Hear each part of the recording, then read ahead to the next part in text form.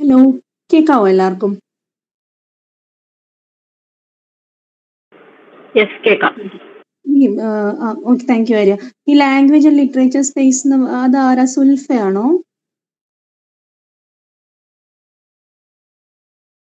നൈസിയാണ്. Okay okay, ഇത് ആരാന്ന് മനസ്സിലാവുന്നില്ല. Okay, fine. ഒരു 5 മിനിറ്റ് കൂടെ വെയിറ്റ് ചെയ്യാവേ. അതിന്റെ ഇടയ്ക്ക് കുറച്ച് ക്വസ്റ്റ്യൻ ചോദിക്കട്ടെ. ഫ്രൈഡേയില് നമ്മുടെ റിവിഷൻ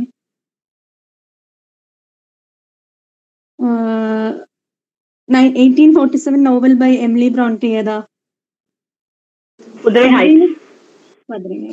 പിന്നെ ഈ ഷാർലറ്റ് ബ്രോൺട്ടിയുടെ സ്യൂഡോണിം എന്താണ്? Ellis Bell. ആര്യ ഭയങ്കര പഠിത്തമാണെന്ന് തോന്നുന്നല്ലോ. ഗ്രേവ്യാർഡ് പോയറ്റ്സ് ആരൊക്കെയാ? Thomas Parnell, Edward Young and Thomas Gray. പിന്നെ റോബർട്ട് ബ്ലെയറും ഉണ്ട്. Robert Blair. പിന്നെ എല്ലാരും ആയോ? ഇല്ല, ഒരു 7:05 ആവുമ്പോ തുടങ്ങാമേ. പിന്നെ ജോൺ വേർത്തിങ് ഏത് ഇതിനകത്ത് ക്യാരക്ടറാണ്? Importance of being honest. അതിന്റെ സബ് ടൈറ്റിൽ എന്താണ്? Trivial comedy for serious people. പിന്നെ പിഗ്മാലിയന്റെ ഇയർ ഏതാണ്? 1913. പിന്നെ 1925 നൊബേൽ പ്രൈസ് കിട്ടിയത് ആർക്കാണ്? GB Shaw.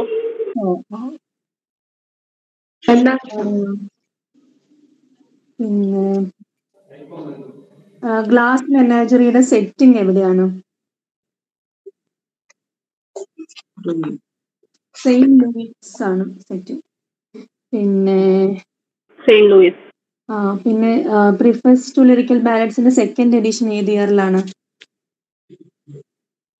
1800.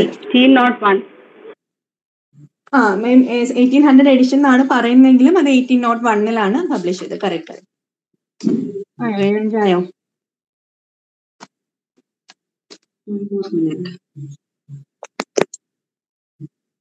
മൈ സ്റ്റോറി, കമലാദാസിന്റെ മൈ സ്റ്റോറി പബ്ലിഷ് ചെയ്ത ഇയർ ഏതാണ്?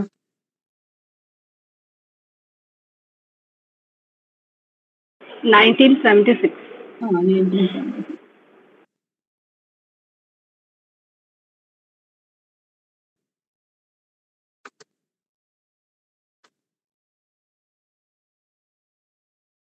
ബേക്കന്റെ 3 എഡിഷൻസ്, എസ്സേയുടെ 3 എഡിഷൻസ് ഇല്ലേ, അത് ഏതൊക്കെ ഇയേഴ്സ് ആണെന്ന് ഓർമ്മയുണ്ടോ? അതൊക്കെ ഭയങ്കര ഇൻട്രിക്കേറ്റ് ക്വസ്റ്റ്യൻസ് ആണ്, ചുമ്മാ ചോദിച്ചെന്നേ ഉള്ളൂ. First edition is in 1592, 1612. 1597. Sorry, 1597, 1612, 1625. അപ്പം തുടങ്ങാം. 1 മിനിറ്റ് കൂടെ ഉണ്ടല്ലോ, 1 മിനിറ്റ് കൂടെ വെയിറ്റ്. എല്ലാവരും വന്നോ? ഇല്ല, 10 പേരല്ലേ ആയിട്ടുള്ളൂ. അതായത് 8 പേരാണ് ജോയിൻ ചെയ്തിട്ടുള്ളത്.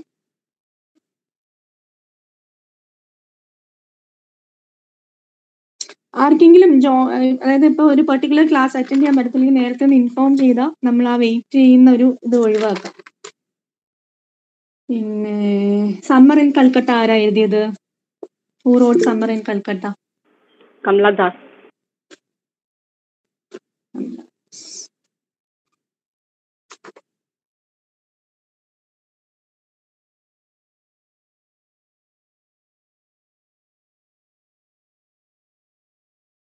Who is the third occupant in the carriage described in Emily Dickinson's Because I Could Not Stop for Death? Mortality. Immortality. ഇത്രയായിരുന്നു തോന്നുന്നു മഞ്ജു അന്ന് പറഞ്ഞു. ഷോയുടെ ഫസ്റ്റ് പ്ലേ ഏതാണ്? ഇതൊന്നും നമുക്ക് ചോദിക്കത്തില്ല, വിഡോവേഴ്സ് ഹൗസ് ആണ്. കാരണം നമ്മുടെ ഭയങ്കര സിലബസ് സ്പെസിഫിക് ആണ്. നെറ്റ് എക്സാം എങ്ങാനും പ്രിപ്പയർ ചെയ്യുന്നുണ്ടെങ്കിലേ ഷോയുടെ ഫസ്റ്റ് പ്ലേ ഒക്കെ ചോദിക്കാൻ ചാൻസ് ഉള്ളൂ. കാരണം നമുക്ക് ഭയങ്കര ക്ലിയർ ആയിട്ടുള്ള സിലബസ് അവർ തന്നിട്ടുണ്ട്. അപ്പം അതിനകത്തുനിന്ന് പുറത്തോട്ട് ചോദിക്കാനുള്ള സാധ്യത ഭയങ്കര കുറവാണ്. പിന്നെ HSIയുടെ ക്വസ്റ്റ്യൻ ഒക്കെ എടുത്തു നോക്കിയാൽ അറിയാം, ഭയങ്കര ഡയറക്റ്റ് ആയിട്ടുള്ള ക്വസ്റ്റ്യൻസ് ആണ്. അങ്ങനെ ഭയങ്കര കോംപ്ലിക്കേറ്റഡ് ക്വസ്റ്റ്യൻ നമ്മൾ എക്സ്പെക്ട് ചെയ്യേ വേണ്ട. മാത്രമല്ല ഒരു ഡിഗ്രി ലെവലിലെ എക്സാം ആണ്. നമുക്ക് PG കാണും, MEd കാണും, PhD കാണും, MPhil കാണും. പക്ഷെ ഇതൊരു ഡിഗ്രി ലെവൽ എക്സാം ആണ്. അപ്പം ക്വസ്റ്റ്യൻസ് കാണുമ്പോഴും ഭയങ്കര സിമ്പിൾ ക്വസ്റ്റ്യൻ ആണ്. പക്ഷെ നമുക്ക് ആവശ്യം എന്ന് പറഞ്ഞാൽ ആ ഒരു ഓൺ ടൈമിൽ ഓൺ കോൾ ഈ ആൻസർ മൈൻഡ് വരിക എന്നുള്ളതാണ്. നെഗറ്റീവ് മാർക്കിംഗ് ഉണ്ട്. നെറ്റ് എക്സാം പോലെയോ അല്ല. നെറ്റ് എക്സാം ആണെങ്കിൽ നമുക്ക് ഇപ്പം ഒരു ചെറിയൊരു ഊഹം ഉണ്ടെങ്കിലൊക്കെ നമുക്ക് ജസ്റ്റ് ഒന്ന് ട്രൈ ചെയ്യാം. ഇതിനകത്ത് അങ്ങനെ ഒരു ട്രൈ ചെയ്യാനുള്ള ഒരു സ്പേസും ഒന്നും ഇതിനകത്തില്ല. കാരണം ഒരു 0.5 മാർക്കിന് തന്നെ നമ്മൾ വിൽ ഗോ ഒരുപാട് താഴെ റാങ്ക് ലിസ്റ്റ് പോകാനുള്ള ചാൻസ് ഉണ്ട്. അപ്പം അങ്ങനെയൊക്കെയാണ് നമ്മൾ ഈ എക്സാമിന് ശരിക്കും പറഞ്ഞാൽ പ്രിപ്പയർ ചെയ്യേണ്ടത്. പക്ഷെ ഭയങ്കര ഡയറക്റ്റ് ക്വസ്റ്റ്യൻസ് ആണ്, ഭയങ്കര സിമ്പിൾ ആയിട്ടുള്ള, അങ്ങനെ ഈവൻ ആ പ്ലേ അങ്ങനെ ഡീറ്റെയിൽ ആയിട്ട് അറിഞ്ഞില്ലെങ്കിൽ പോലും നമുക്കൊരു ഓവറോൾ ഐഡിയ ഉണ്ടെങ്കിൽ നമുക്ക് ക്രാക്ക് ചെയ്തെടുക്കാൻ പറ്റുന്ന ഒരു എക്സാം ആണ്. അപ്പം 7 നമുക്ക് തുടങ്ങാം. അപ്പൊ ഞാൻ എന്റെ പ്രസന്റേഷന് മുമ്പ് കുറച്ച് കാര്യം ഞാൻ പറയട്ടെ. നമ്മുടെ ക്ലാസ് ഉണ്ടാവുക എല്ലാ മൺഡേയ്സിലുമാണ്. ഞാൻ മെത്തഡോളജിയാ ഇപ്പം എനിക്ക് അസൈൻ ചെയ്ത് തന്നേക്കുന്നത്. അപ്പം മെത്തഡോളജി ആയിരിക്കും എല്ലാ മൺഡേയ്സും ആയിരിക്കും എന്റെ ക്ലാസ്. ഞാൻ ടൈം ടേബിൾ നോക്കി അറിയാം. ഇപ്പൊ ഞാൻ ആ മെത്തഡോളജി തീർത്തിട്ടായിരിക്കും ഞാനും കൂടെ ഹിസ്റ്ററിയിലോട്ട് ജോയിൻ ചെയ്യാന്നുള്ളതാണ് പ്ലാൻ. ജിത്തിനായിരിക്കും ഹിസ്റ്ററി എടുക്കുന്നത്. അപ്പം ക്ലാസ് തുടങ്ങുന്നതിന് മുമ്പ് ഞാൻ എന്റെ കുറച്ച് എന്റെ ഒരു എക്സ്പീരിയൻസിൽ നിന്ന് കിട്ടിയ കുറച്ച് സംഭവം I would like to share with you. എന്നുവെച്ചാൽ ഞാൻ നെറ്റ് എക്സാമിന് പ്രിപ്പയർ ചെയ്യുന്ന ടൈമിൽ എനിക്ക് കിട്ടിയ കുറച്ച് കാര്യങ്ങളാണ്. അത് ചിലപ്പോൾ നിങ്ങൾക്ക് വർക്ക് ചെയ്യണമെന്നില്ല, പക്ഷെ എനിക്ക് ഭയങ്കരമായിട്ട് എന്റെ ലൈഫിൽ എന്റെ ഒരു അക്കാഡമിക് സംഭവത്തിൽ ഭയങ്കര ചേഞ്ചസ് വരുത്തിയ ചില കാര്യങ്ങളാണ്. ഞാൻ ഭയങ്കര ലേസി ആയിട്ടുള്ള ആളാണ്. അത് ഇവിടെ ഉള്ള കുറെ പേർക്കൊക്കെ അറിയായിരിക്കും. ഞാൻ ഇവൻ ക്ലാസ് പോലും റെഗുലർ ആയിട്ട് അറ്റൻഡ് ചെയ്യാത്ത ആളായിരുന്നു. അപ്പം കുറച്ച് കാര്യങ്ങൾ പക്ഷെ എനിക്ക് ആ ഒരു ട്രാക്കിൽ വന്നപ്പം ശരിയായ കുറച്ച് കാര്യങ്ങളുണ്ട്. ഞാൻ കുറേ നെറ്റ് എക്സാം എഴുതിയിട്ടുണ്ട്. ഒന്നും നമുക്ക് ശരിയാവുന്നില്ല, കുറേ പ്രാവശ്യം എഴുതിയത് കിട്ടുന്നില്ല. നമ്മൾ ശ്രമിക്കാഞ്ഞിട്ടാണോ അങ്ങനെ അല്ല എന്നൊക്കെ ഉള്ള ഫീലിംഗ് ആണ് നമുക്ക്. പക്ഷെ ഇൻഫാക്ട് വേണ്ട രീതിയിൽ ശ്രമിക്കാത്തത് കൊണ്ട് തന്നെയാണത് ആ സമയത്ത് എനിക്ക് കിട്ടാഞ്ഞത്. അപ്പൊ നെറ്റ് എക്സാമിന് ഞാൻ ഫസ്റ്റ് ചെയ്തത് ഞാൻ കുറെ ആയപ്പോൾ ഭയങ്കര ഡെസ്പറേറ്റ് ആയി. അപ്പൊ ഞാൻ ചെയ്തത് ഓക്കെ, ഞാൻ ഇനിയിപ്പോ എന്റെ ഒരേ ഒരു എയിം എന്ന് പറയുന്നത് നെറ്റ് എക്സാം ക്രാക്ക് ചെയ്യുക എന്നുള്ളതാണെന്ന് പറഞ്ഞിട്ട് ഞാനൊരു എയിം സെറ്റ് ചെയ്തിട്ടുണ്ടായിരുന്നു. I'm not focusing on anything else. അല്ലാത്ത സമയത്തൊക്കെ ഞാൻ BEd ചെയ്യുമായിരുന്നു, അല്ലെങ്കിൽ അതിന്റെ ഇടയ്ക്ക് വേറെ പല കാര്യങ്ങളുടെ ഇടയിലാണ് ഞാനിത് ചെയ്തുകൊണ്ടിരുന്നത്. സോ ഞാൻ വിചാരിച്ചു ഓക്കെ, ഞാൻ ഇനി ഒരു 6 months ബാക്കി എല്ലാം എനിക്ക് സെക്കൻഡറി ആണ്. എന്റെ പ്രൈമറി എയിം എന്ന് പറയുന്നത് നെറ്റ് എക്സാം ക്രാക്ക് ചെയ്യുക എന്നുള്ളതാണ്. അങ്ങനെ ഞാൻ കോച്ചിങ്ങിന് ജോയിൻ ചെയ്തു. ഞാൻ കൊല്ലത്ത് തന്നെയാണ് കോച്ചിങ്ങിനൊക്കെ ജോയിൻ ചെയ്തത്. എന്റെ വീട് കൊല്ലമാണ്. ജോയിൻ ചെയ്തു. പക്ഷെ എന്റെ ഒരു നേച്ചർ എന്ന് വെച്ചാൽ ക്ലാസ്സസ് ഇപ്പൊ എനിക്ക് ഇഷ്ടപ്പെട്ടില്ലെങ്കിൽ I use to bunk classes. അല്ലെങ്കിൽ ഇപ്പൊ എനിക്ക് ശരിയാവുന്നില്ല എന്ന് ഇടയ്ക്ക് ഫീൽ ചെയ്താൽ ഞാൻ ഭയങ്കര ഡീമോട്ടിവേറ്റഡ് ആയിട്ട് പഠിക്കാതെ ഇരിക്കും. സോ ഞാൻ ഫസ്റ്റ് ചെയ്തത്, ഇനിയിപ്പോ എനിക്ക് ഇഷ്ടപ്പെടാത്ത ക്ലാസ് ആണെങ്കിലും ഞാൻ എന്തായാലും ക്ലാസ് അറ്റൻഡ് ചെയ്യുന്ന ഒരു ഡെസിഷൻ എടുത്തു.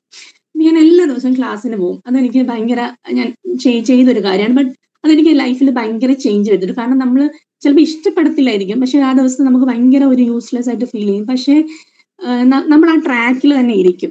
നമ്മൾ ആ ക്ലാസ് ഡെയിലി അറ്റൻഡ് ചെയ്യുവാണെങ്കിൽ നമ്മൾ ആ ട്രാക്കിൽ നിന്ന് ഡീവിയേറ്റ് ചെയ്ത് പോകത്തില്ല എന്നുള്ളത് എനിക്ക് പേഴ്സണലി ഫീൽ ചെയ്ത കാര്യമാണ്. കാരണം ഞാൻ വീട്ടിലിരിക്കുമ്പോൾ പിന്നെ വേറെ എന്തെങ്കിലും കാര്യമൊക്കെ ആയിരിക്കും ചെയ്യുന്നത്. പക്ഷെ ഡെയിലി ക്ലാസ് അറ്റൻഡ് ചെയ്യുമ്പോഴത്തേനും നമ്മൾ ആ ട്രാക്കിൽ ഉണ്ടാവും. ആ ട്രാക്ക് ഒരിക്കലും ലൂസ് ചെയ്യരുത്. അപ്പം ഫസ്റ്റ് നിങ്ങൾ ചെയ്യേണ്ടത് HSC ഇംഗ്ലീഷ് നിങ്ങളുടെ ഗോളായിട്ട് സെറ്റ് ചെയ്യുക.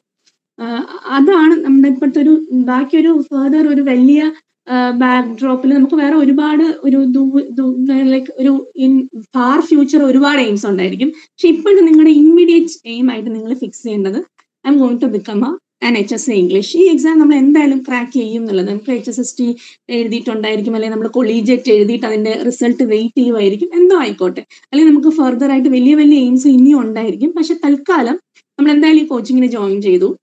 തൽക്കാലത്ത് നമ്മുടെ ഇമ്മീഡിയറ്റ് എയിം എന്ന് പറയുന്നത് ഇത് ക്ലിയർ ചെയ്യുന്നതാണ്. And we will clear it എന്നുള്ളൊരു സംഭവം എന്തായാലും മൈൻഡിൽ വെക്കണം. അത് ഫസ്റ്റ് തിങ്. പിന്നെ ഞാൻ എന്റെ ഇതിൽ വരുത്തിയ ചേഞ്ച് എന്ന് പറഞ്ഞാൽ ഞാൻ നോട്ട്ബുക്ക് ഭയങ്കര ഷാബി ആയിട്ട് കീപ്പ് ചെയ്യുന്ന ഒരാളായിരുന്നു. അതായത് എല്ലാ ലൈക്ക് ഇപ്പം പല സബ്ജക്ട് ഉണ്ടെങ്കിൽ എല്ലാം മിക്സപ്പ് ചെയ്ത് എഴുതി. ഞാൻ ധരിക്കുന്നത് ഓക്കെ എന്റെ നോട്ട്ബുക്കിനകത്ത് എല്ലാം ഉണ്ടല്ലോ, ഷാബി ആണെങ്കിൽ ഐ ഡോണ്ട് മൈൻഡ്, അങ്ങനത്തെയൊക്കെയായിരുന്നു.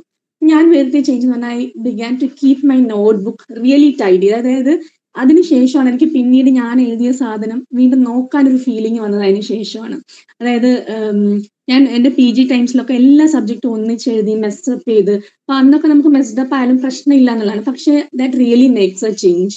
കാരണം ഞാൻ എന്റെ നോട്ട്ബുക്കിനകത്ത് ലൈക്ക് ഡിഫറെന്റ് കളേഴ്സിനകത്ത് ഈ നെറ്റ് എക്സാമിന് പ്രിപ്പയർ ചെയ്യുമ്പം ഇയേഴ്സ് എല്ലാം ഒരു കളറിൽ, ഓതേഴ്സിന്റെ പേരൊക്കെ വേറൊരു കളറിൽ, വർക്ക്സിന്റെ പേര് വേറൊരു കളറിൽ, ഭയങ്കര കളർഫുൾ ആണ് എന്റെ നെറ്റ് എക്സാം പ്രിപ്പറേഷൻ മെറ്റീരിയൽ എന്റെ കയ്യിലുള്ളത്. അപ്പം എനിക്ക് ഇപ്പോഴും I feel like going back to notebook. അതേസമയം എന്റെ ഡിഗ്രി ടൈമിലെ നോട്ട്സ് ഒക്കെ എനിക്ക് തിരിച്ചു പോയി നോക്കുമ്പോഴത്തേനും ഒരു എനിക്ക് എന്നോട് തന്നെ ഇതെങ്ങനെ ഞാൻ വായിച്ചെടുക്കും എന്നുള്ള ഫീലിംഗ്. പക്ഷെ കണ്ടന്റ് എല്ലാം അതിനകത്തുണ്ട്, പക്ഷെ പോയി നോക്കാൻ നമുക്ക് ഭയങ്കര മടിയാണ്. പക്ഷെ once our material is very clean and tidy, നമുക്ക് പിന്നെയും പോയി നോക്കാനും വായിക്കാനും ഒക്കെ ഒരു ഫീലിംഗ് വരും. അത് എഴുതുന്ന സമയത്ത് കുറച്ച് സ്ട്രഗിൾ ഉണ്ടെങ്കിലും അത് നീറ്റായിട്ട് കീപ്പ് ചെയ്ത് കഴിഞ്ഞാൽ you will feel like going back to it. അപ്പം ഈ എക്സാം ഇനി നടക്കാൻ പോകുന്നത് മേ ബി 1 വർഷം കഴിഞ്ഞിട്ടായിരിക്കും. PSCയുടെ കാര്യം നമുക്ക് അറിയത്തില്ല. 2012 നോട്ടിഫിക്കേഷൻ എക്സാം എന്നാ നടന്നതെന്നൊക്കെ നമുക്കറിയാം. അപ്പൊ എപ്പോഴും നോട്ട്ബുക്ക് നീറ്റായിട്ട് കീപ്പ് ചെയ്യുക. മേ ബി ഒരു 6 months ലേറ്റർ ആണ് നിങ്ങൾക്ക് ഇത് വീണ്ടും നോക്കണം എന്ന് തോന്നുന്നെങ്കിൽ നോക്കാൻ തോന്നണം. ആ രീതിയിലായിരിക്കണം നിങ്ങൾ നോട്ട്ബുക്ക് കീപ്പ് ചെയ്യേണ്ടത്. പിന്നെ ഓരോരുത്തർക്കും ഓരോ രീതി ഉണ്ടായിരിക്കും കേട്ടോ. എനിക്ക് വർക്ക് ചെയ്ത കാര്യമാണ് ഞാൻ പറയുന്നത്. എനിക്ക് ആ ഒരു നോട്ട്ബുക്കിന് ഒരു നീറ്റായിട്ട് കീപ്പ് ചെയ്തപ്പോൾ it brought a big change. അപ്പൊ അങ്ങനെ ഞാൻ ആലോചിക്കുമ്പോഴത്തേനും ഞങ്ങൾക്ക് ഒരു മാം ഉണ്ടായിരുന്നു, ഞങ്ങൾ PGക്ക് പഠിക്കുമ്പോൾ, ബെറിൽ മാം ഞങ്ങൾക്ക് എപ്പോഴും പറയുന്നു മാമിന് എഴുതാൻ ഭയങ്കര മടിയാണ്. അപ്പൊ മാം ലൈബ്രറി പോയിട്ട് ഇത് എഴുതാനുള്ള മടി കാരണം അവിടെ ഇരുന്ന് തന്നെ വായിച്ച് പഠിച്ചിട്ട് വരും. ഓരോരുത്തർക്കും വർക്ക് ചെയ്യുന്ന ഓരോ സിസ്റ്റംസ് ഉണ്ട്. എനിക്ക് വർക്ക് ചെയ്തത് ഇതെനിക്ക് ഭയങ്കരമായിട്ട് വർക്ക് ചെയ്ത ഒരു സംഭവമാണ്. പിന്നെ അതേപോലെ തന്നെ ഞാനൊരു റിവിഷൻ നോട്ട് എപ്പോഴും കീപ്പ് ചെയ്യണം. അതായത് ഒരു ഫസ്റ്റ് റൗണ്ട് ഓഫ് സ്റ്റഡിയിൽ ഞാൻ ഈ വളരെ ക്രിസ്പായിട്ട് നോട്ട്സ് എഴുതി വെക്കുമായിരുന്നു ഒരു നോട്ട്ബുക്കിനകത്ത്. അതിനകത്ത് എല്ലാം മിക്സപ്പ് ചെയ്തൊക്കെ തന്നെയാണ് എഴുതുന്നത്. പക്ഷെ അത് നെറ്റിന്റെ പ്രിപ്പറേഷൻ, അങ്ങനത്തെ ഒബ്ജക്റ്റീവ് പ്രിപ്പറേഷൻ അത് ഹെൽപ്പ് ചെയ്യും. അതേസമയം വേറെ രീതിയിലുള്ള പ്രിപ്പറേഷൻ അത് ഹെൽപ്പ് ചെയ്യണമെന്നില്ല. പക്ഷെ ഒരു MCQ ബേസ്ഡ് ആയിട്ടുള്ള ഒരു എക്സാമിന് എപ്പോഴും അത് ഹെൽപ്പ് ചെയ്യും. അതായത് നമ്മൾ ഫസ്റ്റ് റൗണ്ട് ഓഫ് സ്റ്റഡി നമ്മൾ ചെയ്യുവാണ്, ആ സമയത്ത് നമ്മൾ ഈ ഭയങ്കര ക്രിസ്പായിട്ട് സാധനം എഴുതി വെച്ച് കഴിഞ്ഞാൽ ലൈക്ക് ഒരു 1 year കഴിഞ്ഞായിരിക്കും നമുക്ക് വീണ്ടും ഇതൊന്ന് റിവൈസ് ചെയ്യേണ്ടി വരിക. ആ സമയത്ത് ഈ പഴയ നോട്ട്സ് എല്ലാം കൂടി വായിക്കുന്നതിന് പകരം നമുക്ക് നമ്മൾ എഴുതി വെച്ച ക്രിസ്പ് പോയിന്റ്സ് മാത്രം വായിച്ചാൽ മതി, എല്ലാം നമുക്ക് വീണ്ടും വരും. Maybe if you want to take a second revision or at least a first revision, നമുക്ക് ഈ റിവിഷൻ നോട്ട്സ് ഹെൽപ്പ് ചെയ്യും. ഒരു നോട്ട്ബുക്ക് അങ്ങാണേ വരത്തുള്ളൂ. ഇപ്പം നെറ്റിന്റെ ഒക്കെ ആണെങ്കിൽ ഇറ്റ്സ് എ വാസ്റ്റ് സിലബസ്. അപ്പൊ നമ്മൾ ആ റിവിഷൻ നോട്ട് ഭയങ്കരമായിട്ട് ഹെൽപ്പ് ചെയ്യും. ഈവൻ എക്സാമിന് പോകുന്നതിനൊരു 1 week മുമ്പാണെങ്കിലും ജസ്റ്റ് ഒന്ന് മറിച്ച് നോക്കിയാൽ കുറേ സംഭവം നമ്മുടെ ബ്രെയിനിലേക്ക് വരും. അപ്പം അത് ഭയങ്കരമായിട്ട് എന്നെ പേഴ്സണലി ഹെൽപ്പ് ചെയ്തൊരു സാധനമാണ് റിവിഷൻ നോട്ട് കീപ്പ് ചെയ്യാന്നുള്ളത്. ക്രിസ്പായിട്ട് എഴുതി വെക്കും. അങ്ങനെ പേജസ് കണക്കിനൊന്നും അല്ല, ഒരു വർക്കിന്റെ ഒക്കെ ഒരു സംഭവം ചിലപ്പോൾ 2-3 ലൈനിലേ ഉണ്ടാവുള്ളൂ. കുറച്ച് ഇയർ, അതിനകത്ത് മെയിൻ സെറ്റിങ്, അങ്ങനത്തെ ഭയങ്കരമായിട്ട് ചോദിക്കാൻ ചാൻസ് ഉള്ള സാധനം ഇങ്ങനെ ക്രിസ്പായിട്ട് എഴുതി വെക്കുക. അത് എന്നെ ഹെൽപ്പ് ചെയ്തിട്ടുണ്ട്. അതുകൊണ്ടാണ് ഞാൻ നിങ്ങളോട് പറഞ്ഞത് നമ്മുടെ ക്വസ്റ്റ്യൻ കാർഡ്സ് ഡെയിലി ഇടുന്നുണ്ടല്ലോ. ഇപ്പൊ 2 ദിവസമായിട്ട് എന്റെ ഫോൺ ചെറിയ പ്രശ്നം, ഇപ്പൊ അങ്ങനെ 2 ദിവസമായിട്ട് ഇടാത്തത്. അപ്പൊ ആ സാധനം നിങ്ങൾ ക്രിസ്പായിട്ട് നിങ്ങളുടെ നോട്ട്ബുക്കിൽ കീപ്പ് എ സെപ്പറേറ്റ് നോട്ട്ബുക്ക്. അപ്പൊ അതിനകത്ത് നിന്ന് തന്നെ you will get a lot of points. നമ്മൾ എക്സാമിന് ചിലപ്പോൾ 1 മാസം മുമ്പ് ജസ്റ്റ് ഒന്ന് റിവൈസ് ചെയ്ത് തുടങ്ങുമ്പോൾ ഈ ബുക്കിനകത്ത് നിന്ന് തന്നെ നിങ്ങൾക്ക് കുറെ ക്വസ്റ്റ്യൻ കിട്ടാൻ ചാൻസ് ഉണ്ട്. അപ്പം അത് ഈ ക്വസ്റ്റ്യൻ കാർഡ്സ് നമ്മൾ പ്രിപ്പയർ ചെയ്യുന്നതും purely based on the HSC English syllabus ആണ്. അപ്പം അത് നിങ്ങൾ ആ റിവിഷൻ നോട്ട് എപ്പോഴും നിങ്ങൾക്ക് പിന്നീട് റെഫർ ചെയ്യാൻ വേണ്ടി അങ്ങനെ ഒരു സാധനം കീപ്പ് ചെയ്യുന്നത് റിയലി ഹെൽപ്പ് ചെയ്യും. പിന്നെ എന്താണ്, പിന്നെ എപ്പോഴും സിലബസ് നമ്മൾ കൂടെ കീപ്പ് ചെയ്യണം. Always keep a copy of your syllabus nearby. നമ്മുടെ HSCയുടെ ഇംഗ്ലീഷിന്റെ സിലബസ് ഞാൻ പറഞ്ഞ പോലെ ഭയങ്കര സ്പെസിഫിക് ആയിട്ടുള്ള ഒരു സിലബസ് ആണ്. അതിനകത്ത് സ്പെസിഫിക് അല്ലാതെ കുറച്ച് വേഗമായിട്ടുള്ള ഏരിയ എന്ന് പറഞ്ഞാൽ നമ്മുടെ മെത്തഡോളജിയുടേത് കുറച്ച് വേഗമാണ്. എവിടെ നിന്ന് ചോദിക്കും എന്ന് വെച്ചാൽ അങ്ങനെ സ്പെസിഫിക് ആയിട്ടൊന്നും തന്നില്ല. അതേസമയം ലിറ്ററേച്ചർ അതൊക്കെ ഭയങ്കര സ്പെസിഫിക് ആയിട്ട് ഈ വർക്ക് മാത്രം പഠിച്ചാൽ മതി, അതിനകത്തുനിന്നേ ചോദിക്കത്തുള്ളൂ, അല്ലാതെ ഒരു വാസ്റ്റ് ഏരിയ അങ്ങനെയൊന്നുമല്ല. അപ്പൊ നമ്മൾ ആ സിലബസ് എപ്പോഴും keep that syllabus with you. സിലബസിനകത്ത് തന്നെ ലൈക്ക് ഒരു 2-3 കോപ്പി ഓഫ് സിലബസ് എടുത്ത് വെക്കുക. ഒരു കോപ്പിക്കകത്ത് ഇയേഴ്സ് എല്ലാം മാർക്ക് ചെയ്ത് വെക്കുക. വേറൊരു കോപ്പിക്കകത്ത് ലൈക്ക് ഇമ്പോർട്ടൻറ്റ് ആ ഓതേഴ്സിന്റെ നെയിംസ് അല്ലെങ്കിൽ അവരുടെ പീരീഡ് അങ്ങനെയൊക്കെ ഒന്ന് മാർക്ക് ചെയ്ത് വെച്ച് പഠിച്ചു കഴിഞ്ഞാൽ it will again help you. പിന്നെ അടുത്ത കാര്യം എന്ന് വെച്ചാല് ലൈക്ക് ഞാൻ എൻ്റെ ആ നെറ്റ് എക്സാമിന്റെ എക്സ്പീരിയൻസ് തന്നെയാണ് പറയുന്നത്. കാരണം എനിക്ക് ആ നെറ്റ് എക്സാമിന്റെ ആ ഒരു 6 months എന്ന് പറഞ്ഞാൽ എൻ്റെ ലൈഫ് ചേഞ്ചിങ് ആയിട്ടുള്ളൊരു 6 months ആയിരുന്നു. I can always say. ഒരിക്കലും നമ്മൾ ഡീമോട്ടിവേറ്റഡ് ആവരുത്. ഇതിനു മുമ്പ് നമ്മൾ കുറേ എക്സാം എഴുതിയിട്ടുണ്ടായിരിക്കും. നമ്മൾ HSST എഴുതി കാണും, കുറേ PSC എക്സാം എഴുതി കാണും, അല്ലെങ്കിൽ കുറേ നെറ്റ് എക്സാം എഴുതി കാണും. ഇതൊന്നും നമ്മൾ ക്ലിയർ ചെയ്തിട്ടില്ല. പക്ഷെ ഇതൊന്നും ഇപ്പൊ ഓർക്കേണ്ട ആവശ്യമില്ല. ഇപ്പൊ നമ്മൾ ഇമ്മീഡിയറ്റ് ഗോളായിട്ട് ഈ HSC ഇംഗ്ലീഷ് സെറ്റ് ചെയ്യുക. എന്നിട്ട് ഒരിക്കലും ഡീമോട്ടിവേറ്റഡ് ആവരുത്. ആൻഡ് ഞാൻ ഈ നെറ്റ് കോച്ചിങ്ങിന് പോയപ്പം ആ മാം തന്നെയാണ് ഞങ്ങളോട് പറഞ്ഞു. ഞാൻ ജാസ്മിൻ മാമിന്റെ അടുത്താണ് കോച്ചിങ്ങിന് പോയത്. മാം എപ്പോഴും പറയാറുള്ള കാര്യം, മാം ഈ പഠിപ്പിക്കുന്നതിനേക്കാൾ കൂടുതൽ എപ്പോഴും പറയാറുള്ള ഒരു കാര്യം, ബി കോൺഫിഡൻറ്റ്. നിങ്ങൾക്ക് നെറ്റ് കിട്ടി, JRF കിട്ടിയെന്ന് തന്നെ വിചാരിച്ചോളൂ. നമ്മൾ ആ കോൺഫിഡൻസ് എപ്പോഴും മൈൻഡിൽ കീപ്പ് ചെയ്യാം. അപ്പൊ നിങ്ങൾ ഇപ്പോഴേ തന്നെ വിചാരിച്ചോളൂ, നമ്മൾ ഈ ബാച്ചിനകത്തുള്ള ഇത്രയും പേരും, ആ 11 പേരും, we are there in the HSC English top 50 റാങ്കിനകത്ത് തന്നെ നമ്മളുണ്ട്. അങ്ങനെ തന്നെ ആയേ പറ്റുള്ളൂ. കാരണം നമ്മുടെ ഗോൾ നമ്മൾ സെറ്റ് ചെയ്ത് പോയില്ലേ. അപ്പൊ നമ്മൾ ആ ടോപ്പ് 50ക്ക് അകത്തുള്ള ആളുകളാണ് നമ്മൾ. ഇനി നമ്മളൊരു സെക്കൻഡ് ചാൻസ് ഒന്നും അങ്ങനെ ഒന്നും നമ്മുടെ മൈൻഡിലില്ല. നമുക്ക് ആ റാങ്ക് ലിസ്റ്റിന്റെ ടോപ്പ് 25 അല്ലെങ്കിൽ 50ക്കകത്ത് ഞാനുണ്ട് എന്നുള്ളത് നിങ്ങൾ ക്ലിയർലി വെച്ചോളൂ. ബാക്കി പല പല ഹിൻഡ്രൻസസ്, പല പല വാർത്തകൾ, തൊഴിൽ വാർത്തയ്ക്കകത്ത് അത് വായിക്കും, ഇത് വായിക്കും, ലിസ്റ്റ് കാലതാമസം വരും. പക്ഷെ അതൊക്കെ വിട്ടോ. പക്ഷെ ഈ HSC ഇംഗ്ലീഷിൽ നിന്ന് ഒരാളെ എടുക്കുന്നുണ്ടെങ്കിൽ അതിനകത്ത് ഞാനും ഉണ്ട് എന്നുള്ള സംഭവം മൈൻഡിൽ വെക്കുക. ആ കോൺഫിഡൻസ് നമ്മളെ ഭയങ്കരമായിട്ട് ഹെൽപ്പ് ചെയ്യും. അതായത് എനിക്ക് എപ്പോഴും ഫീൽ ചെയ്യാറുള്ള കാര്യമാണ്, ഞാൻ ഭയങ്കര പോസിറ്റീവായിട്ടൊരു കാര്യം നടക്കുമെന്ന് വിചാരിച്ചിട്ടുണ്ടെങ്കിൽ ഡെഫിനറ്റ്ലി അത് നടക്കും. അത് ആ ഒരു പോസിറ്റിവിറ്റിയുടെ ഒരു ഇതാണ്. ഒരിക്കലും ആരെയും നിങ്ങളെ ഡീമോട്ടിവേറ്റ് ചെയ്യാൻ സമ്മതിക്കരുത്. അങ്ങനെ ഡീമോട്ടിവേറ്റ് ചെയ്യുന്ന ആളുകളിൽ നിന്ന് keep away from such talks, such people. നമുക്ക് നമ്മുടെ എയിമിൽ എത്തിയേ പറ്റുള്ളൂ. നമ്മൾ സെറ്റ് ചെയ്ത് പോയി അല്ലെ. നമ്മുടെ ഗോൾ എന്ന് പറയുന്നത് immediate goal is HSC English. ഇത് നമുക്ക് കിട്ടി എന്ന് തന്നെ വിചാരിച്ചോളുക.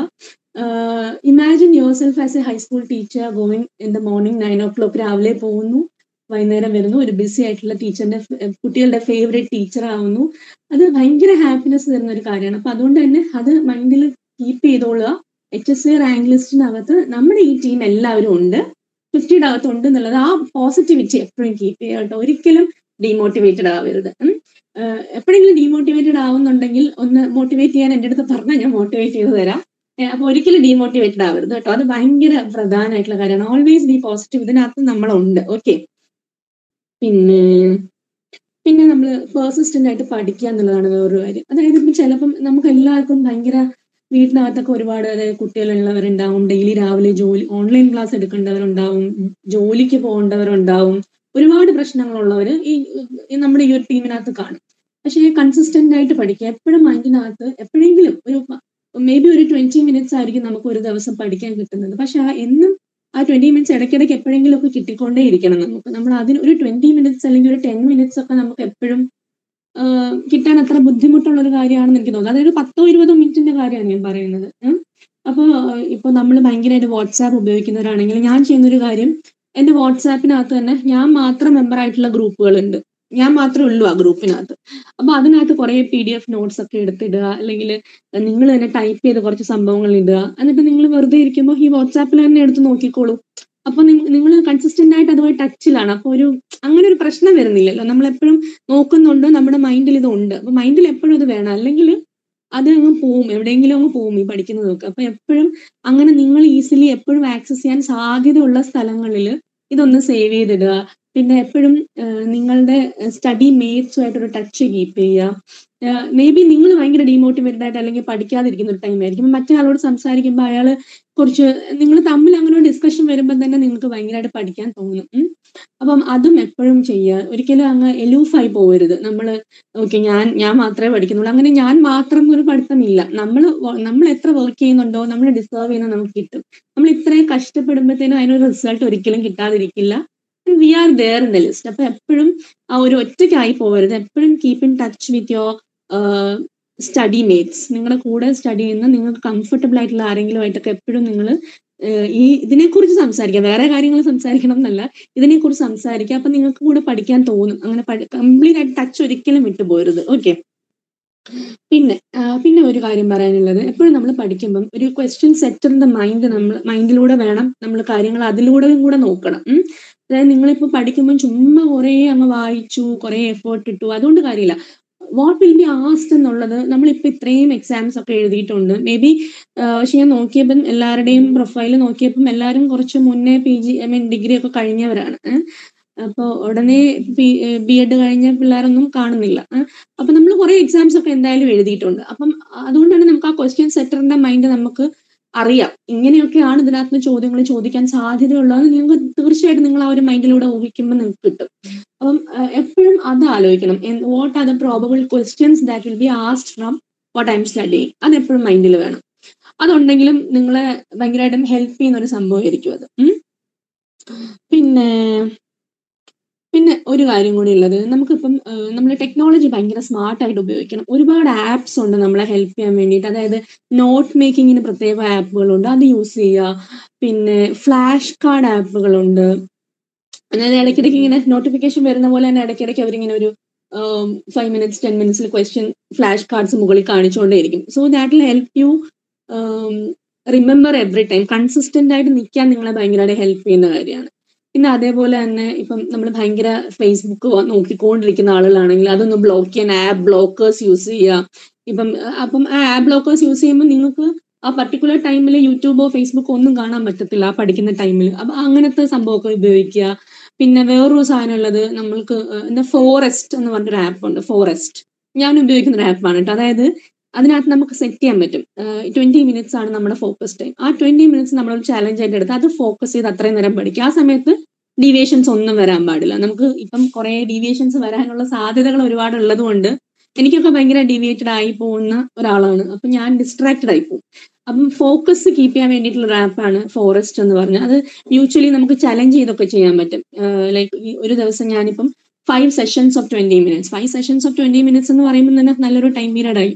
അത്രയും ഞാൻ ചെയ്യും ഫോക്കസ് ചെയ്ത്. ആക്ച്വലി നമ്മൾ ഫോക്കസ് ചെയ്ത് പഠിക്കാത്തതാണ് പ്രശ്നം എന്ന് എനിക്ക് പലപ്പോഴും തോന്നാറുണ്ട്. അതായത് നമ്മൾ ചിലപ്പോൾ കുറേ സമയം പഠിക്കാൻ ഇരിക്കുന്നുണ്ടായിരിക്കും, പക്ഷെ നമ്മുടെ ഒരു എഫക്റ്റീവ് ഫോക്കസ് തോട്ട്സ് ഒന്നും അതിനകത്ത് ഉണ്ടാവില്ല. നമ്മൾ ഭയങ്കരമായിട്ട് ഫോക്കസ് ചെയ്തിട്ട് ഒരു അരമണിക്കൂർ പഠിക്കുന്നതും നമ്മൾ 1.5-2 മണിക്കൂർ വെറുതെ ഇങ്ങനെ എന്തൊക്കെയോ ആലോചിച്ചിരിക്കുന്നതും തമ്മിൽ നല്ല വ്യത്യാസമുണ്ട്. ഫോക്കസ് ചെയ്ത് പഠിക്കുക. അപ്പം അതിന് വേണ്ടിയിട്ട് ഞാൻ യൂസ് ചെയ്യുന്ന ആപ്പാണ് കേട്ടോ. അങ്ങനത്തെ നമ്മൾ ടെക്നോളജി ഭയങ്കര സ്മാർട്ടായിട്ട് നമ്മൾ യൂസ് ചെയ്യണം. പഴയതുപോലെ ഒന്നുമല്ലല്ലോ. ഇപ്പോൾ നമുക്ക് ഒരുപാട് സൗകര്യങ്ങളുണ്ടല്ലോ. അപ്പൊ അതൊക്കെ നിങ്ങൾ യൂട്ടിലൈസ് ചെയ്യുക. പിന്നെ വേറെന്താ പറയാനുള്ളത്? പിന്നെ നമ്മുടെ പ്ലാൻ എന്ന് പറഞ്ഞാല് നമ്മൾ ലൈക്ക് ഓൺലൈൻ ടെസ്റ്റ് തരാമെന്ന് ആദ്യമേ പറഞ്ഞിരുന്നു. അപ്പോൾ അത് ഈ ടെക്നിക്കൽ പ്രശ്നങ്ങളാണ് കേട്ടോ. ഒരാഴ്ചക്കകത്ത് അത് നമുക്ക് സെറ്റ് ചെയ്യാം. ഒരു ഡെയിലി ബേസിസിൽ നിങ്ങൾക്ക് ക്വിസ് അറ്റൻഡ് ചെയ്യാൻ പറ്റുന്ന രീതിയിൽ അത് സെറ്റ് ചെയ്യാം. പിന്നെ അതുപോലെ തന്നെ നിങ്ങൾക്ക് ഈ വീഡിയോ റെക്കോർഡിങ്ങിനെക്കാളും എനിക്ക് തോന്നുന്നു ഹെൽപ്ഫുൾ ആയിരിക്കും ഓഡിയോ റെക്കോർഡിങ് പ്രൊവൈഡ് ചെയ്യുന്നതായിരിക്കും എന്ന് എനിക്ക് തോന്നുന്നു. കാരണം നമ്മളിപ്പം കിച്ചണിൽ നിൽക്കുമ്പം അല്ലെങ്കിൽ ഡ്രൈവ് ചെയ്യുമ്പം ഒക്കെ കുറച്ചുകൂടെ കേൾക്കാൻ സൗകര്യവും നമുക്ക് കുറച്ചുകൂടെ നമുക്ക് ഓർത്തെടുക്കാൻ ക്ലാസ്സിൽ ഇതൊക്കെ ആയിരുന്നു പറഞ്ഞാൽ ഓർത്തെടുക്കാനും സൗകര്യം എനിക്ക് തോന്നുന്നു ഓഡിയോ നോട്ട്സ് ആയിരിക്കും. അപ്പൊ അത് സ്പോട്ടിഫൈയിലോ എവിടെയെങ്കിലും ഒന്ന് സ്ട്രീം ചെയ്യുന്ന കാര്യവും നമ്മൾ പ്ലാൻ ചെയ്യുന്നുണ്ട്. ഇതെല്ലാം നമ്മൾ ഒരാഴ്ചക്കകത്ത് സെറ്റ് ചെയ്യും കേട്ടോ. ഇതിപ്പോ ഒരു ബിഗിനിങ് ഇതായതുകൊണ്ടാണ് 1 വീക്കിനകത്ത് ഇതെല്ലാം നമുക്ക് സെറ്റ് ചെയ്യാം. And remember will work as a team കേട്ടോ. ഇതിനകത്ത് ആരും സെപ്പറേറ്റ് എൻറ്റിറ്റി ആയിട്ട് വർക്ക് ചെയ്യേണ്ട. നമുക്ക് എല്ലാവർക്കും ഒരുമിച്ച് വർക്ക് ചെയ്യുന്ന, നമുക്ക് എല്ലാവർക്കും എപ്പോഴും വർക്ക് ചെയ്യുന്ന കമ്പൈൻഡ് സ്റ്റഡി ആയിരിക്കും. നമ്മൾ മ്യൂച്വലി ഹെൽപ്പ് ചെയ്ത് വർക്ക് ചെയ്യാം. പിന്നെ നിങ്ങൾ പ്രിപ്പയർ ചെയ്യുന്ന നോട്ട്സ് ഒക്കെ ഗ്രൂപ്പിൽ ഇടുക. PDF ആയിട്ട് ഇട്ടാൽ വലിയ സൗകര്യമായിരിക്കും കേട്ടോ. ഇമേജ് ആയിട്ട് ഇട്ട് കഴിഞ്ഞാൽ നമുക്ക് പിന്നെ നോക്കാനൊക്കെ ബുദ്ധിമുട്ടായിരിക്കും. അത് നമുക്ക് കമ്പൈൽ ചെയ്യാം. ഒരുമിച്ച് നമ്മളെല്ലാവരും ലൈക്ക് നോട്ട്സ് എല്ലാം അങ്ങോട്ടും ഇങ്ങോട്ടും ഷെയർ ചെയ്യാം. പിന്നെ അതേപോലെ തന്നെ അങ്ങോട്ടും ഇങ്ങോട്ടും ക്വസ്റ്റ്യൻസ് നമുക്ക് ഗ്രൂപ്പിൽ ചോദിക്കും. ഇപ്പം ഗ്രൂപ്പിനകത്ത് ഞങ്ങൾ 4 പേര് മാത്രമേ എനിക്ക് തോന്നുന്നു 3 പേരെ സംസാരിക്കുന്നുള്ളൂ എന്ന് തോന്നുന്നു. അപ്പോൾ നമുക്ക് എല്ലാവർക്കും അങ്ങോട്ടും ഇങ്ങോട്ടും ഹെൽപ്പ് ചെയ്ത് ടീമായിട്ട് വർക്ക് ചെയ്യണം. റിമെമ്പർ നമ്മളെല്ലാവരും HSN ലിസ്റ്റിനകത്തുണ്ട്. അതിനകത്തുനിന്ന് മാറ്റി ഒരു ചിന്തയെ വേണ്ട. We are all there in the list കേട്ടോ. അപ്പൊ will work as a team. അപ്പൊ ഇനി നമുക്ക് മെത്തഡോളജിയിലോട്ട് പോവാം. ഓക്കെ, മെത്തഡോളജി ഞാൻ പവർ പോയിന്റ് ഒന്ന് എടുത്തോട്ടെ.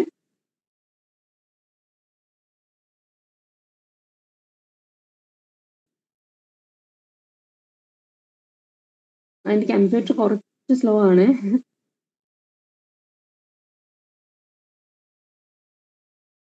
കാണാവോ? കാണാം. ഓക്കെ. അപ്പൊ നമ്മൾ മെത്തഡോളജി ആണ് സ്റ്റാർട്ട് ചെയ്യുന്നത്. ഇത് വരുന്നത് പാർട്ട് എയിലെ മൊഡ്യൂൾ 3 ആണ് മെത്തഡോളജി ഓഫ് ടീച്ചിങ് ഇംഗ്ലീഷ് എന്ന് പറയുന്നത്. അപ്പൊ ഇത് മറ്റേ ജനറൽ നോളജും കറണ്ട് അഫയേഴ്സും ഒക്കെ എടുത്തു കളഞ്ഞാലും മെത്തഡോളജി നമുക്ക് എന്തായാലും ഉണ്ടാവുന്ന ഒരു സാധനമാണ്. നിങ്ങൾ എപ്പോഴും സിലബസിനെ കുറിച്ചൊരു എപ്പോഴും ഒരു ഫെമിലിയാരിറ്റി വേണം കേട്ടോ. ഒരു മിനിറ്റ്, ഞാൻ സിലബസ് ഒന്ന് കാണിച്ചു തരാം. കാണുന്നില്ലേ നിങ്ങൾക്ക്? ഇതാണ് methodology of teaching the subject എന്ന് പറയുന്നത് മെത്തഡോളജി ഓഫ് ടീച്ചിങ് ഇംഗ്ലീഷ് ആണ്. അപ്പൊ അതിനകത്ത് നമ്മുടെ ഫസ്റ്റ് പോയിന്റ് ആയിട്ട് അവർ കൊടുത്തിരിക്കുന്നത് history, conceptual development, need and significance, meaning, nature and scope of English. ഇതാണ് നമ്മുടെ ഫസ്റ്റ് ഇത്. അപ്പൊ എപ്പോഴും നമ്മൾ പഠിക്കുമ്പോൾ ഒന്ന് സിലബസും കൂടെ എപ്പോഴും ഫെമിലിയർ ആയിരിക്കണം കേട്ടോ. അല്ലാതെ എന്തെങ്കിലുമൊക്കെ പഠിക്കരുത്. എപ്പോഴും സിലബസിനകത്ത് ഉള്ളത് മാത്രം പഠിക്കുക. കാരണം നമ്മൾ ഭയങ്കര എക്സാം പോയിന്റ് ഓഫ് വ്യൂവിൽ പഠിക്കേണ്ട ഒരു സാധനമാണിത്. ലൈക്ക് നമ്മൾ ഒരിക്കലും അങ്ങ് ഒരുപാട് വൈഡായിട്ട് പഠിച്ച് അങ്ങ് പോരുത്. എപ്പോഴും സ്പെസിഫിക് ആയിട്ട് പഠിക്കുക. ഇത് അങ്ങനത്തെ ഒരു എക്സാം ആണ്. ഈ എക്സാം ക്രാക്ക് ചെയ്യുന്നതാണ് നമ്മുടെ ഇമ്മീഡിയറ്റ് എയിം. ഒരു ദൂരവ്യാപകമായിട്ടുള്ള നമ്മുടെ എയിം എന്ന് പറയുന്നത് ചിലപ്പോൾ നമ്മൾ ഭയങ്കര സ്കോളേഴ്സ് ആവുന്നതും അങ്ങനെയൊക്കെ ആയിരിക്കും. തൽക്കാലം നമ്മുടെ എയിം പണ്ഡിതന്മാരാവുന്നതല്ല. നമ്മുടെ തൽക്കാലത്തെ എയിം ഈ എക്സാം ക്രാക്ക് ചെയ്യുക എന്നുള്ളതാണ്.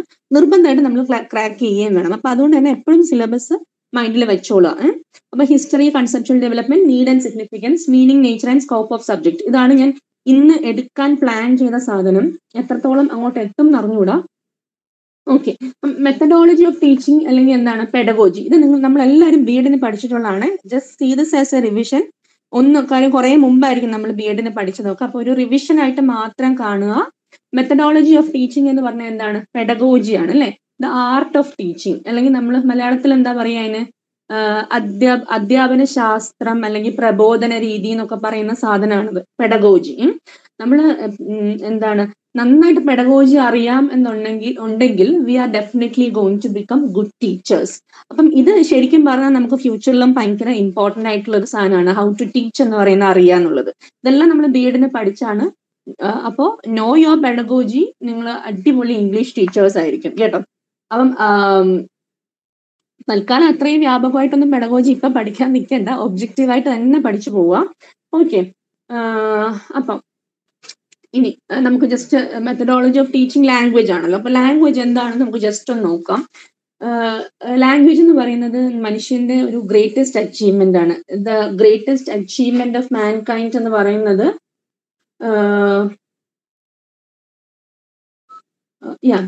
ലാംഗ്വേജ് എന്ന് പറഞ്ഞാൽ it is the greatest achievement of mankind. മനുഷ്യന്റെ ഏറ്റവും വലിയൊരു കണ്ടുപിടുത്തമാണ്. അതായത് നമ്മൾക്ക് ഏറ്റവും ഇമ്പോർട്ടന്റ് ആണ് അല്ലെ. നമ്മളിപ്പോ just like the air we breathe, നമ്മളുടെ ലാംഗ്വേജ് എന്ന് പറഞ്ഞാൽ it's very important for us. പക്ഷേ we always take the language for granted without നമുക്ക് അതിന്റെ ഒരു ക്യാരക്ടറിസ്റ്റിക്സ് അല്ലെങ്കിൽ അതിന്റെ ഫീച്ചേഴ്സ് എന്താണ് ലാംഗ്വേജ് എന്നൊന്നും അറിയാതെ തന്നെ even any layman can use it. നമ്മളെല്ലാവരും ഭയങ്കര ടേക്കൺ ഫോർ ഗ്രാൻറ്റഡ് ആയിട്ട് എടുക്കുന്ന ഒരു സാധനമാണ് ലാംഗ്വേജ്. ലാംഗ്വേജ് എന്ന് പറഞ്ഞാൽ it's a system in itself അല്ലേ. എന്തിന്റെ സിസ്റ്റം ആണത്? It's a system of symbols, rules. നമ്മളെ കമ്മ്യൂണിക്കേറ്റ് ചെയ്യാൻ ഹെൽപ്പ് ചെയ്യുന്ന റൂൾസിന്റെയും സിംബൽസിന്റെയും ഒക്കെ ഒരു സിസ്റ്റമാണ് ലാംഗ്വേജ് എന്ന് പറയുന്നത്. ഓക്കെ, നമ്മള് എന്താണ് ബി എഡിന് തന്നെ നമ്മൾ ഫസ്റ്റ് ഇനീഷ്യൽ ക്ലാസ്സസിൽ തന്നെ നമ്മൾ പഠിക്കുന്നതാണ് എഡ്വേർഡ് സാപ്പറിന്റെ ഡെഫിനിഷനും language is a system of systems എന്ന് പറയുന്നത്. Language is a system of systems എന്ന് പറഞ്ഞത് ആദ്യമായിട്ട് ലാംഗ്വേജിന് സിസ്റ്റം ഓഫ് സിസ്റ്റംസ് എന്ന് വിളിക്കുന്നത് മൾഡർ ആൻഡ് ഹാവേ ആണ്. ലാ ലിംഗ്വിസ്റ്റിക് എന്ന് പറയുന്ന വർക്കിലാണ് അവർ വിളിക്കുന്നത്. അപ്പൊ നമ്മുടെ എക്സാം പോയിന്റ് ഓഫ് വ്യൂവിൽ ഇതാണ് നമുക്ക് ഇമ്പോർട്ടൻറ്റ്. ആരാണ് ലാംഗ്വേജിന്റെ സിസ്റ്റം ഓഫ് സിസ്റ്റംസ് എന്ന് വിളിച്ചത്? മൾഡർ ആൻഡ് ഹാവേ ഇൻ ലാ ലിംഗ്വിസ്റ്റിക് 1975 വർക്കാണത്. ഒരു ഫങ്ഷണലിസ്റ്റ് പെർസ്പെക്റ്റീവ്, അത് ലാംഗ്വേജിന്റെ ഒരു ഫങ്ഷണലിസ്റ്റ് പെർസ്പെക്റ്റീവിൽ എഴുതിയ ഒരു ബുക്കാണത്. അതിനകത്തൊക്കെ അതാണ് അവർ പറയുന്നത്.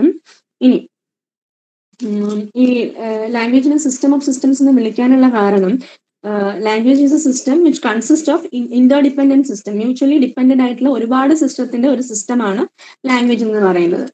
And those subsystems become meaningful only when they work together. ഇനി ലാംഗ്വേജ് വർക്ക് ചെയ്യണമെന്നുണ്ടെങ്കിൽ നമുക്ക് 5 സബ്സിസ്റ്റംസ് വേണം. ലാംഗ്വേജിന്റെ 5 സബ്സിസ്റ്റംസ് എന്ന് പറയുന്നത് phonology, morphology, syntax, semantics, pragmatics. ഇത് ഓരോന്നും നമ്മൾ ഭയങ്കര ഡീറ്റെയിൽഡ് ആയിട്ട് ഇനി പഠിക്കും കേട്ടോ. പക്ഷെ ജസ്റ്റ് ഇനീഷ്യലി ഒന്ന് അറിഞ്ഞു വെക്കുക. ഫോണോളജി എന്താണ്? ഫോണോളജി എന്ന് പറഞ്ഞാൽ സൗണ്ട്സിന്റെ റൂളാണ് അല്ലെ. How the language should sound എന്നുള്ളതിന്റെ ഒരു റൂളാണ് ഫോണോളജി എന്ന് പറയുന്നത്. എന്താണ് മോർഫോളജി എന്ന് പറയുന്നത്? എന്താണ് മോർഫോളജി? സാഹിത്യ മ്യൂട്ട് ചെയ്യോ? മോർഫോളജി എന്ന് പറയുന്നത് എന്താണ്? Morphology is a rule for word formation and മോർഫോളജിന്റെ morphology is itself a system of system. Morphology എന്ന് പറയുന്നത് it's a system of morphemes. Phonology is also a system of system which is phonology is a system of phonemes. ഇനി syntax എന്ന് പറഞ്ഞാൽ എന്താണ്? It's a word ഓർഡറിന്റെ rules ആണ്. നമ്മുടെ words എങ്ങനെ അറേഞ്ച്ഡ് ആവണം എന്നുള്ളതിന്റെ ഇതാണ് സിൻടാക്സ് എന്ന് പറയുന്നത്. സെമാൻറ്റിക്സ് എന്ന് പറഞ്ഞാൽ എന്താണ്? മീനിങ്. നമുക്ക് എല്ലാവർക്കും അറിയാം, നമ്മുടെ ലാംഗ്വേജ് കണ്ടന്റിന്റെ റൂൾസ് ആണ് സെമാൻറ്റിക്സ് എന്ന് പറയുന്നത്. പിന്നെ സെമാൻറ്റിക്സിനകത്ത് തന്നെ ഒരുപാട് സബ് സിസ്റ്റംസ് ഉണ്ട്.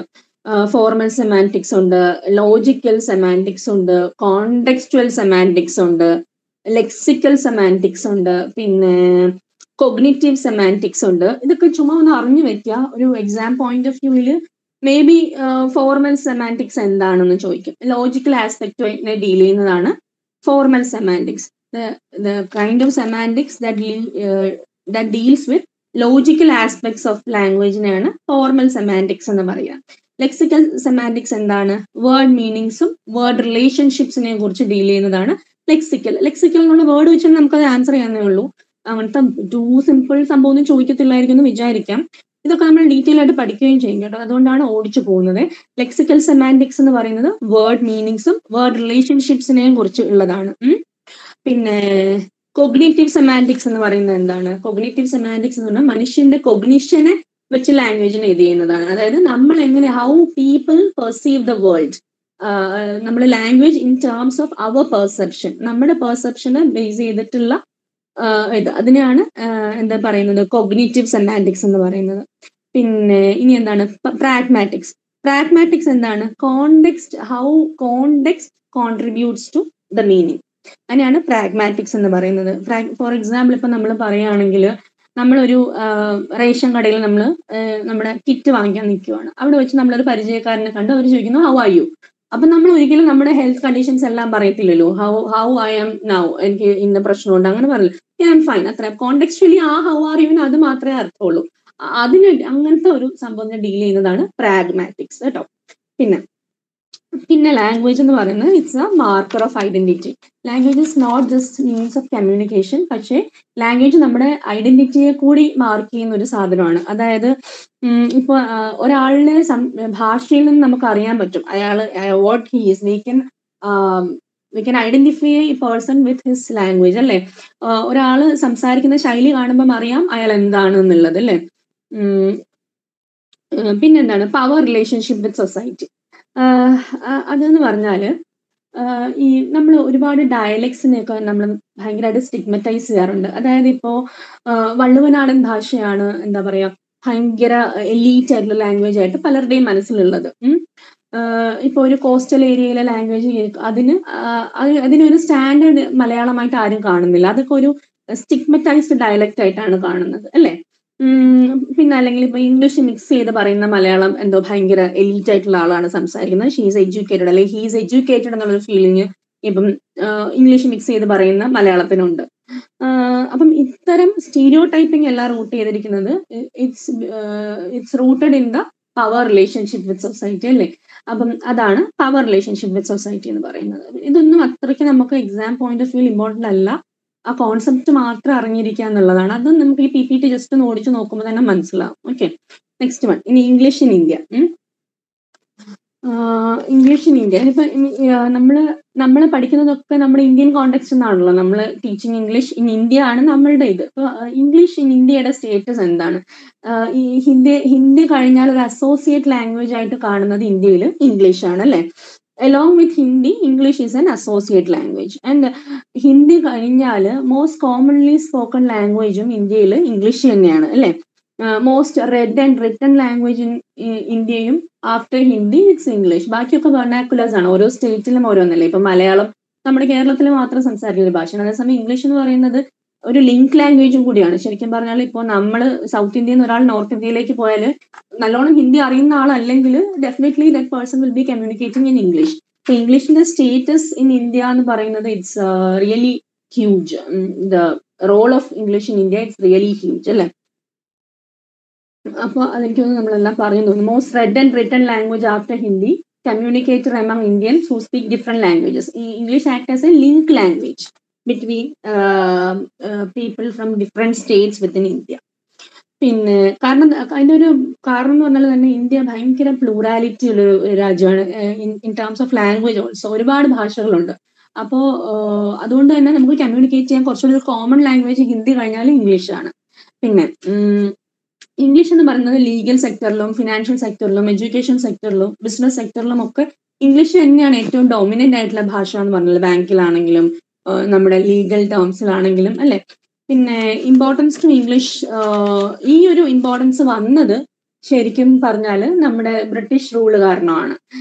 ഇപ്പം ഫോർ എക്സാമ്പിൾ പറഞ്ഞാൽ ഒരു 1990s വരെയൊക്കെ ഫോറിൻ മൂവീസ് നമ്മുടെ ഇന്ത്യയിൽ റിലീസ് ചെയ്യുമ്പോൾ, 1990s മുമ്പുള്ള കാര്യമാണ്, ഫോറിൻ മൂവീസ് ഇന്ത്യയിൽ റിലീസ് ചെയ്യുമ്പോൾ നമ്മുടെ റീജിയണൽ ലാംഗ്വേജസിൽ ഒന്നും ആയിരിക്കത്തില്ല അത് ബ്രോഡ്കാസ്റ്റ് ചെയ്യുക. അത് ബ്രോഡ്കാസ്റ്റ് ചെയ്തിരുന്നത് അത് ഒന്നെങ്കിൽ ഇംഗ്ലീഷിലേക്ക് ഡബ് ചെയ്തോ അല്ലെങ്കിൽ ട്രാൻസ്ലേറ്റഡ് ടു ഇംഗ്ലീഷിലാണത് എപ്പോഴും സ്ക്രീൻ ചെയ്തിരുന്നത്. അപ്പോൾ ആ 1990s വരെയൊക്കെ അത്രത്തോളമായിരുന്നു ഇംഗ്ലീഷിന്റെ importance. Even now that importance has only increased. വെർണാക്കുലേഴ്സിന് കുറച്ചുകൂടെ ഒരു എന്താണ് വെർണാക്കുലേഴ്സിനെ കുറച്ചുകൂടി ഈക്വൽ ആക്കി എങ്കിലും ഇംഗ്ലീഷിന്റെ ഇമ്പോർട്ടൻസ് കുറഞ്ഞിട്ടില്ല ഇന്ത്യയിൽ. ഓക്കെ, ഇത് ഭയങ്കര ഡള്ളായിട്ടുള്ള നമുക്ക് എല്ലാവർക്കും അറിയാവുന്ന ഭയങ്കര ബോറിംഗ് ആയിട്ടുള്ള ഒരു സാധനമാണ്. ബട്ട് സ്റ്റിൽ ആ കോൺസെപ്റ്റ് ഒക്കെ ഒന്ന് അറിഞ്ഞിരിക്കുക. പക്ഷെ ഇനി അങ്ങോട്ട് വരുമ്പോൾ മെക്കോളയുടെ മിനിറ്റ്സും അതിന്റെ ഇയേഴ്സും അതൊക്കെ ആയിരിക്കും നമ്മളെ സംബന്ധിച്ചിടത്തോളം ഇമ്പോർട്ടൻറ്റ്. ഓക്കെ, ഇനി teaching of English in India. Teaching of English in India നമുക്ക് ആ ഒരു ഹിസ്റ്ററി നമുക്ക് ട്രേസ് ചെയ്യാൻ പറ്റുന്നത് 3 ഫേസസിലായിട്ടാണ്. We can trace the history of teaching of English in India in 3 phases: pre colonial, colonial and post colonial. അപ്പൊ ആദ്യം നമുക്ക് പ്രീ കൊളോണിയൽ നോക്കാം. പ്രീ കൊളോണിയൽ ഫേസ് എന്ന് പറയുന്നത് നമ്മുടെ ഇന്ത്യയെ ബ്രിട്ടീഷുകാർ കോളനൈസ് ചെയ്യുന്നതിന് മുമ്പുള്ള ഒരു സ്റ്റേജ് ആണ് പ്രീ കൊളോണിയൽ. അത് വരുന്നത് നമ്മുടെ വാസ്കോഡ ഗാമ സീ റൂട്ട് വഴി ഇന്ത്യയിലേക്ക്, Vasco da Gama's discovery of the sea route to India. That paved the way for introduction of English in 1498. Okay, അതാണ് പ്രീ കൊളോണിയൽ ഫേസ് എന്ന് പറയുന്നത്. 18th സെഞ്ചുറിയിൽ മുഗൾസ് എംപയർ ഡിക്ലൈനിലായിരിക്കുമ്പം എന്താണ് നമ്മുടെ English East India Company form ചെയ്യുകയും അങ്ങനെയാണ് പിന്നീടാണ് ഇംഗ്ലീഷിനൊരു എന്താണ് ഒരു ഫൗണ്ടേഷൻ ഇന്ത്യയിൽ ഇടുന്നത്. അപ്പം അതിനു മുമ്പ് വരെ, ഈസ്റ്റ് ഇന്ത്യ കമ്പനി വരുന്നതിനൊക്കെ മുമ്പ് വരെ ഈ ഒരു ഇംഗ്ലീഷ് നമ്മുടെ ഇന്ത്യയിലേക്ക് വരുന്നത് ഈ പോർച്ചുഗീസുകാർ വരുന്ന സമയത്താണ്. നമുക്കതൊന്നും ഇമ്പോർട്ടൻ്റ് അല്ല. പിന്നെ നമുക്ക് കൊളോണിയൽ പീരീഡിലേക്ക് വരാം. കൊളോണിയൽ പീരീഡിൽ ഒരു മാർക്കിംഗ് ഇവന്റ് എന്ന് പറയുന്നത് the foundation of establishment of East India Company. East India Company ഏത് ഇയറിലാണ് ഇന്ത്യയിൽ വരുന്നത്? 1600-ലാണ്. പിന്നെ കൊളോണിയൽ പീരീഡിൽ തന്നെ 1759-ലാണ് ക്രിസ്ത്യൻ മിഷണറീസ് ഇന്ത്യയിലേക്ക് വരുന്നതും എന്താണ് സ്കൂൾസ് ഇന്ത്യയിൽ എസ്റ്റാബ്ലിഷ് ചെയ്യുന്നതും ഒക്കെ. പിന്നെ അതിനകത്ത് 1787 ഡെസ്പാച്ച് നമ്മൾ ഓർത്തിരിക്കുന്നതാണ് കേട്ടോ. റെവറൻ സ്വാർട്സ് ഇന്റെ ഡെസ്പാച്ച്. വുഡ്സ് ഡെസ്പാച്ച് വേറെ ഉണ്ട്, ഇത് റെവറൻ സ്വാർട്സ് ഡെസ്പാച്ച് കേട്ടോ. റെവറൻ സ്വാർട്സിന്റെ ഡെസ്പാച്ച് ആണ് ആദ്യമായിട്ട് ഇന്ത്യയില് മിഷണറീസിനെ ഭയങ്കരമായിട്ടും എന്താണ് എൻകറേജ് ചെയ്ത് മിഷണറീസിന് എത്ര സ്കൂൾ വേണമെങ്കിലും ബിൽഡ് ചെയ്യാനുള്ള ഒരു സപ്പോർട്ട് എല്ലാം കൊണ്ടുവന്ന ഒരു ഡെസ്പാച്ച് ആണ് 1787 ഡെസ്പാച്ച്. പിന്നെ ഒരു മാർക്കിംഗ് ഇവന്റ് എന്ന് പറയുന്നത് ജോൺ മില്ലറിന്റെ ദ ട്യൂട്ടർ എന്ന് പറയുന്ന വർക്കാണ്. ആ ഇതിനകത്താണ് എന്താണ് to teach English to the non Europeans. അതിനകത്താണ് നോൺ യൂറോപ്യൻസ് ആയിട്ടുള്ള നമ്മളെയൊക്കെ ഇംഗ്ലീഷ് പഠിപ്പിക്കണമെന്നും ഒക്കെ പറഞ്ഞുകൊണ്ടുള്ള ഒരു ബുക്ക്, ഒരു പ്രോസ് വർക്കാണിത്. ആ ബുക്ക് പബ്ലിഷ് ചെയ്യുന്നത് സെറംപൂറിലാണ്. സെറംപൂർ ഇൻ ബംഗാളിലാണ് ആ ബുക്ക് പബ്ലിഷ് ചെയ്യുന്നത്. ജോൺ മില്ലറിന്റെ ട്യൂട്ടർ. ഓക്കെ, 1797. ഓക്കെ, പിന്നെന്താണ് 1835 മെക്കോളേസ് മിനിറ്റ്സ്. അത് നമുക്ക് ഭയങ്കര ഇമ്പോർട്ടൻ്റ് ആണ്. മെക്കോളേസ് മിനിറ്റ്സ് അതിനകത്തുള്ള ആളുകളുടെ പേരുകൾ, അത് എവിടെ അതിനകത്തുള്ള ഇവന്റ്സ് അതൊക്കെ ഓർത്തിരിക്കണം കേട്ടോ. അത് നമ്മൾ ഇനി ഡീറ്റെയിൽ ആയിട്ട് പറയുവേ. മെക്കോളേസ് മിനിറ്റ്സ് ഇൻ 1835 അത് ഓർത്തിരിക്കുക. 1835 ആണ് മെക്കോളേസ് മിനിറ്റ്സ്. അതിന് ആ ഇയർ ഓർത്തിരിക്കാനുള്ള ഒരു ട്രിക്ക് എന്ന് പറഞ്ഞാൽ മെക്കോളേസ് മിനിറ്റ്സ് 1835 അങ്ങനെ തന്നെ ഓർക്കുക. അല്ലാതെ മെക്കോളേസ് മിനിറ്റ്സ് വാസ് ഇൻ 1835 എന്ന് ഓർക്കാതെ മെക്കോളേസ് മിനിറ്റ്സ് 1835. അപ്പൊ 1835 എന്നുള്ള ഇയറും കൂടെ മെക്കോളേസ് മിനിറ്റ്സ് എന്ന് നമ്മുടെ മൈൻഡിൽ വരുമ്പം തന്നെ വരും. പിന്നെ അത് കഴിഞ്ഞ് കൊളോണിയൽ പീരീഡിൽ പ്രധാനപ്പെട്ട ഇവന്റ് എന്ന് പറഞ്ഞാൽ യൂണിവേഴ്സിറ്റീസ് എസ്റ്റാബ്ലിഷ് ചെയ്യുന്നതാണ്. ഈ പോയിന്റ്സ് എല്ലാം നമ്മൾ ഡീറ്റെയിൽ ആയിട്ട് ഓരോ സ്ലൈഡായിട്ട് പറയുന്നുണ്ട്. അതുകൊണ്ടാണ് ഞാൻ ഈ സ്ലൈഡ് അങ്ങ് ഓടിച്ചു പോകുന്നത്. പിന്നെ അത് കഴിഞ്ഞ് ഇന്ത്യൻ യൂണിവേഴ്സിറ്റീസ് ആക്ട് വരുന്നത് 1904 ഈ ആക്ട് എന്താണ് എന്ന് എല്ലാം പറയുന്നുണ്ട് കേട്ടോ. പിന്നെ മെക്കോളീസ് മിനിറ്റ്സിന്റെ ഒരു ഒബ്ജക്റ്റീവ് എന്തായിരുന്നു എന്ന് വെച്ചാൽ create a class of natives Indian in blood and colour, English in culture. Okay, അത് ഭയങ്കര ഫേമസ് ആയിട്ടുള്ള ഒരു കോട്ടുമാണ്. മെക്കോളയുടെ ഒരു one of the objectives of the kind of education that he proposed എന്ന് പറയുന്നത് to create a class of natives Indian in blood and colour but English in taste and opinion and culture. പിന്നെ European ഇൻസ്റ്റിറ്റ്യൂഷൻസിന് ഒരു demand create ചെയ്യുക എന്നുള്ളതും മെക്കോളയുടെ മിനിറ്റ്സിൽ ഉള്ളതാണ്. അപ്പൊ രണ്ടാമത്തെ objective of Macaulay's proposal was to create a demand for European institutions. പക്ഷേ ഇപ്പം ഈ മെക്കോളയുടെ ഒരു പ്രപ്പോസല് അത് it serve the interest of the masters. Even though it serve the interest of the masters, it laid a framework of education in India. പിന്നെ ഒരു 19th സെഞ്ചുറിയുടെ പകുതിയൊക്കെ ആയപ്പോഴത്തേനും objectives of education, English education in India was clearly laid out. പിന്നെ colonial rule പീരീഡിൽ കുറച്ച് ലാൻഡ്മാർക്കുകൾ എന്ന് പറയുന്നത് ഈ പറഞ്ഞ പോലെ യൂണിവേഴ്സിറ്റീസ് എസ്റ്റാബ്ലിഷ് ചെയ്തത് കൊൽക്കത്ത, മുംബൈ ആൻഡ് ചെന്നൈയിലാണ് ആദ്യത്തെ യൂണിവേഴ്സിറ്റീസ് വരുന്നത് 1857. പിന്നെ ധാക്കയിൽ 1920. പിന്നെ ഈ ഇന്ത്യൻ യൂണിവേഴ്സിറ്റി ആക്ട് നമ്മൾ പറഞ്ഞില്ലേ 1904 അത് പറയുന്നത് selective education and training in the administration should be imparted through English. ആ ഒരു സിവിൽ സർവൻസിന്, അതായത് അഡ്മിനിസ്ട്രേഷൻ ഏരിയയിലുള്ള ഇന്ത്യൻസിന് സെലക്റ്റീവായിട്ട് quality education in English should be given എന്നുള്ളതാണ് ഇന്ത്യൻ യൂണിവേഴ്സിറ്റി ആക്ട് ഓഫ് 1904 പറയുന്നത്. ഇനി 4 ബ്രോഡ് ഡെവലപ്മെന്റ്സ് ഉണ്ട് കൊളോണിയൽ പീരീഡിലെ എഡ്യൂക്കേഷൻ. ഈ ഇംഗ്ലീഷ് എഡ്യൂക്കേഷനകത്ത് 4 ബ്രോഡ് ഡെവലപ്മെന്റ്സ് ആണ്. 1600 to 1800 ആ എഡ്യൂക്കേഷന്റെ ഒരു രീതി എന്ന് പറഞ്ഞാൽ ആ ഇംഗ്ലീഷ് എന്ന് പറഞ്ഞാൽ വാസ് വെരി ഇമിറ്റേറ്റീവ്. ഒരു ഫോർമൽ വെറൈറ്റി ആയിരുന്നു ഉണ്ടായിരുന്നത്. The kind of English used, അതായത് ആ എലീറ്റ് ക്ലാസിന്റെ റൂളേഴ്സിന്റെ കൈൻഡ് ഓഫ് ഇംഗ്ലീഷ് അതേപോലെ ഇമിറ്റേറ്റ് ചെയ്യുക എന്നുള്ളതായിരുന്നു അന്നത്തെ ഒരു എഡ്യൂക്കേഷൻ അല്ലെങ്കിൽ അന്നത്തെ എഡ്യൂക്കേഷൻ കൊണ്ട് ഉദ്ദേശിച്ചിരുന്നത്. പക്ഷെ 1850 to 1947 വരുമ്പം more varieties of English came into being, like from high class to low class, different varieties of English 1950 to 1947 പീരീഡിൽ ഉണ്ടായിട്ടുണ്ട്. പിന്നെ ഈ ഇന്ത്യൻ ഇന്ത്യൻ ഇന്റലക്ച്വൽസും ഫ്രീഡം ഫൈറ്റേഴ്സും ഒക്കെ ആ ഒരു 1850 to 1947 പീരീഡിൽ they began to use English effectively as a tool to communicate their ideas to the British or the colonizers. Okay, ഒരു പൊളിറ്റിക്കൽ അവേക്കനിങ്ങിന് വേണ്ടിയും കൂടിയായിരുന്നു അന്ന് ഇംഗ്ലീഷ് ഉപയോഗിച്ചിരുന്നത്. പിന്നെ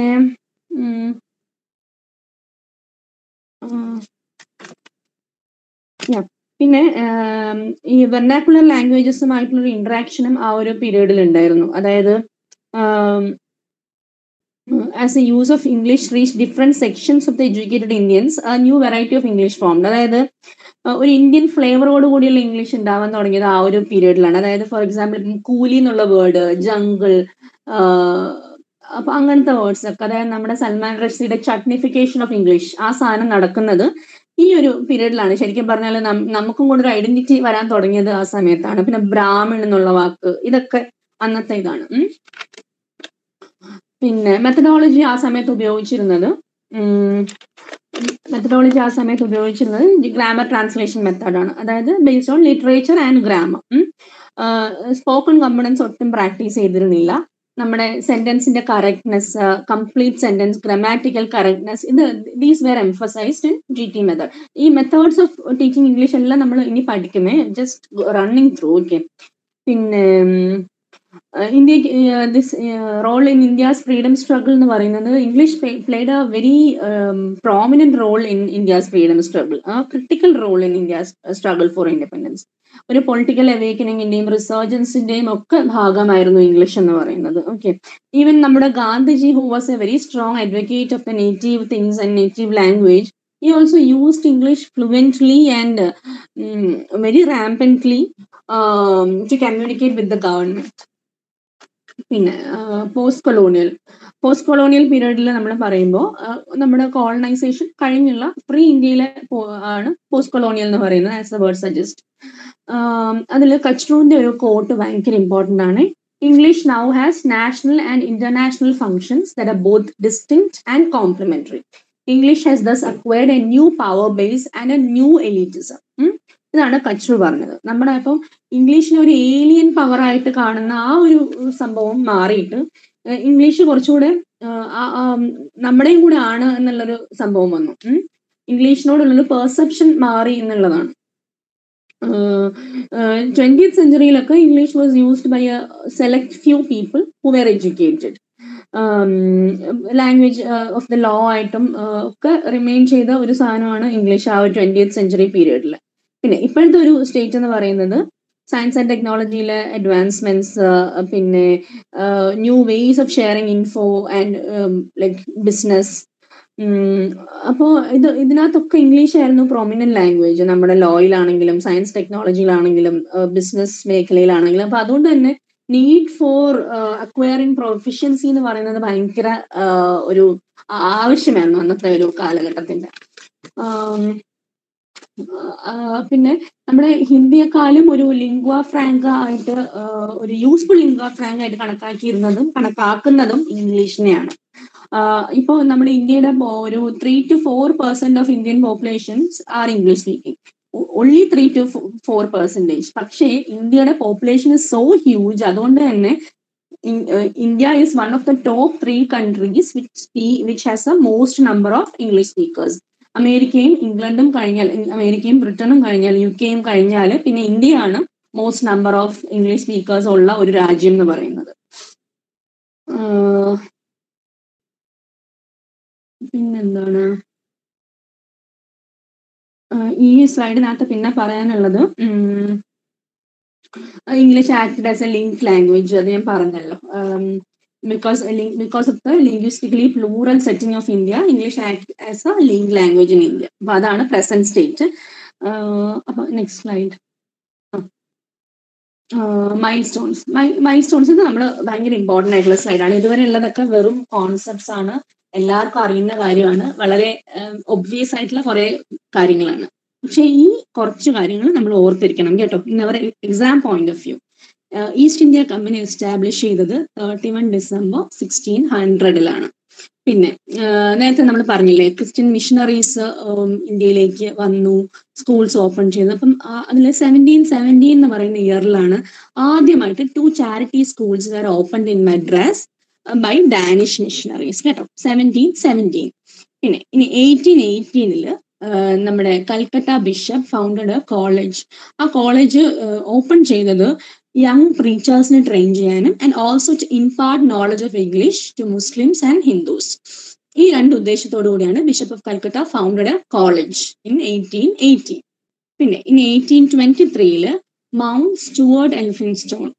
ഇത് അത്ര ഇമ്പോർട്ടന്റ് ആയിട്ടുള്ള പോയിന്റ് അല്ല, ജസ്റ്റ് ആ മൗണ്ട് സ്റ്റുവർട്ട് എൽഫിൻസ്റ്റോൺ എന്നുള്ള പേരൊന്ന് ഓർത്ത് വെച്ചാൽ മതി. ഈ urged opening of schools for teaching English and European sciences. And പുള്ളി ഒരു സ്കൂളും ഓപ്പൺ ചെയ്തിരുന്നു നെക്സ്റ്റ് ഇയറിൽ. അത് അത്ര ഇമ്പോർട്ടന്റ് അല്ല. 1833 ആണ് 1835 കേട്ടോ മെക്കോളയുടെ റെക്കമെൻഡേഷൻ വരുന്നത്. Macaulay's recommendation March 7, 1835 lord William ബെന്റിക്കിന്റെ പ്രൊക്ലമേഷൻ വരുന്നത്. ഇതെല്ലാം ഓരോ പോയിന്റും ഡീറ്റെയിൽ ആയിട്ട് നെക്സ്റ്റ് സ്ലൈഡ്സിൽ വരുന്നുണ്ട്. ബെന്റിക്കിന്റെ പ്രൊക്ലമേഷൻ വരുന്നത് 1844 Lord Hardinge's proclamation. Hardinge's proclamation എന്താണെന്ന് വെച്ചാൽ അതും ഇനി അങ്ങോട്ട് വരുന്നുണ്ട്, ലൈക്ക് വുമൺ എഡ്യൂക്കേഷനും ഒക്കെ വേണ്ടിയുള്ള സാധനമാണ്. ഓക്കെ, അപ്പം ഈ മൈൽ സ്റ്റോൺസ് എല്ലാം അൾട്ടിമേറ്റ് അവരുടെ ഒരു ഉദ്ദേശം എന്ന് പറഞ്ഞാൽ promotion of Indian interest in English language and literature, European culture and science. അതായത് ഇംഗ്ലീഷ് ലാംഗ്വേജിന് ഇന്ത്യയിലേക്ക് കൊണ്ടുവരിക, to create natives who are refined in culture like English people, to promote European culture and Western sciences. അതൊക്കെ ആയിരുന്നു ഈ എല്ലാ mile സ്റ്റോൺസിന്റെയും അവരുടെ ഒരു ലക്ഷ്യം എന്ന് പറയുന്നത്. ഓക്കെ, ഇനി charter act of 1830. Okay. Charter act of 1813 എന്ന് പറയുന്നത് എല്ലാ 20 ഇയേഴ്സിലും East India Company charter act renew ചെയ്യും. അപ്പോ in 1783 Robert Wilberforce supported Charles Grant's view. ഈ ചാൾസ് ഗ്രാൻഡ് കുറച്ച് വ്യൂസ് മുൻപോട്ട് വെച്ചിരുന്നു. ഇത് ഒരു ഹിസ്റ്ററി സംഭവമാണ്, കഥ പോലെ ഓർത്ത് വെച്ചേക്കുക. ചാൾസ് ഗ്രാൻഡ് എന്താണ് മുന്നോട്ട് വെച്ചതെന്ന് പറഞ്ഞാൽ a clause in the charter should be put up which could provide full freedom to European missionaries and school teachers to visit India to propagate Christianity and make arrangements for education. അതായിരുന്നു Charles ഗ്രാൻഡിന്റെ view. അപ്പോൾ in 1793 Robert വിൽബർഫോഴ്സും ഈ Charles grand നേരത്തെ puttu fourth ചെയ്ത പുള്ളിയുടെ ഒരു view support ചെയ്തു. പക്ഷെ ആ പ്രപ്പോസൽ റിജക്ട് ചെയ്തു. പക്ഷേ വീണ്ടും വീണ്ടും ക്രിസ്ത്യൻ മിഷണറീസും ചാൾസ് ഗ്രാൻഡും എല്ലാവരും they kept demanding for acceptance of the proposal. അങ്ങനെ 1813 most members in the parliament supported the movement of Christian missionaries and views of Charles Grant. As a result of this 3 articles were added in charter act of 1813 under section 43 of this act. അപ്പൊ ഇതിൽ ഓർത്തിരിക്കേണ്ട points വേറെ ഒന്നുമില്ല. Charles ഗ്രാൻഡിന്റെ പേര് ഓർത്തിരിക്കുക. Charles grand ആണ് ആദ്യം ഇത് ആവശ്യപ്പെടുന്നത്. എന്ത് ക്രിസ്ത്യൻ മിഷണറീസിന് എന്താണ് കംപ്ലീറ്റ് ഫ്രീഡം കൊടുക്കാൻ വേണ്ടിയിട്ട് ഇന്ത്യയിൽ വരാൻ, അതേപോലെ സ്കൂൾ ടീച്ചേഴ്സിനും ക്രിസ്ത്യാനിറ്റി പ്രൊപ്പഗേറ്റ് ചെയ്യാനും അതും പിന്നെ എന്താണ് എഡ്യൂക്കേഷന് വേണ്ടിയിട്ടുള്ള അറേഞ്ച്മെന്റ്സ് ചെയ്യാനും ഫുൾ ഫ്രീഡം അവർക്ക് കൊടുക്കാൻ വേണ്ടിയിട്ട് ചാൾസ് ഗ്രാൻഡ് ആണ് ഈ വ്യൂ പുട്ട് ഫോർത്ത് ചെയ്യുന്നത്. അപ്പൊ അത് അന്ന് ആരും കാര്യമായിട്ട് എടുത്തില്ല. റോബർട്ട് വിൽബർഫോഴ്സ് 1793 ഈ റിന്യൂവലിന്റെ സമയമായപ്പോൾ സപ്പോർട്ട് ചെയ്തു. പക്ഷെ ആ പ്രപ്പോസൽ റിജക്ട് ചെയ്തു. അപ്പൊ റോബർട്ട് വിൽബർഫോഴ്സിന്റെ പേര് ഓർക്കുക, ചാൾസ് ഗ്രാൻഡിന്റെ പേര് ഓർക്കുക. പിന്നെ 1813 ഈ ഒരു ആക്ട് പാസ്സാവുന്നത്. 3 ആർട്ടിക്കിൾസ് ആണ് ആഡ് ചെയ്യുന്നത്. സെക്ഷൻ 43 ഇതിനകത്ത് ഇമ്പോർട്ടന്റ് ആണ്. വളരെ സിമ്പിൾ ആയിട്ടുള്ള കാര്യമാണ്. മേ ബി 1 ക്വസ്റ്റ്യൻ നമുക്ക് കിട്ടിയാലോ ഇതിനകത്തുനിന്ന്. Introduction and promotion of a knowledge of science among inhabitants of the British territories in India. അപ്പം ഈ 3 ആർട്ടിക്കിൾ ആഡ് ചെയ്യുന്നതിന്റെ ഉദ്ദേശം എന്ന് പറഞ്ഞാൽ promotion of the knowledge of science among inhabitants of the British territories in India. ഇനി charter act വന്നതുകൊണ്ടുള്ള impact എന്തൊക്കെയാണ്? What was the impact? ഈ ചാർട്ടർ ആക്ടിനകത്ത് ഒരു പ്രശ്നം ഉണ്ടായിരുന്നു. അതായത് അവര് ഇത് ഈ കൊട്ടേഷനിൽ എഴുതിയിരിക്കുന്നുണ്ടോ, ഇതാണ് ആ ആക്ടിനകത്തുള്ള സ്റ്റേറ്റ്മെന്റ് എന്ന് പറയുന്നത്. A sum of not less than 1 lakh of rupees each year shall be set apart for the revival and improvement of literature, encouragement of the learned natives of India. ഇങ്ങനെയായിരുന്നു. ഒരു മിനിറ്റ്, എക്സ്ക്യൂസ് മീ.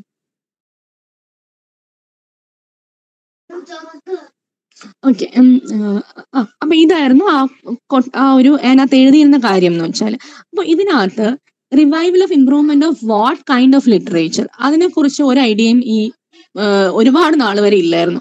അതേപോലെ encouragement of learned natives എന്ന് പറഞ്ഞാൽ ആരാണ് ഈ learned natives in India എന്നുള്ളതിനെ കുറിച്ചും ഒരിതില്ലായിരുന്നു. അപ്പം there were different opinions regarding the term literature and learned natives.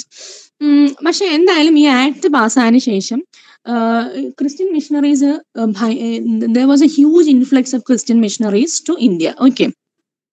Christian missionaries പക്ഷെ വന്നിട്ടും ആ എഡ്യൂക്കേഷൻ നമ്മൾ ഉദ്ദേശിച്ച രീതിയിൽ, കാരണം what kind of education should be imparted എന്നുള്ളതിനെ കുറിച്ച് ഒരു ഐഡിയ ഇല്ലായിരുന്നു.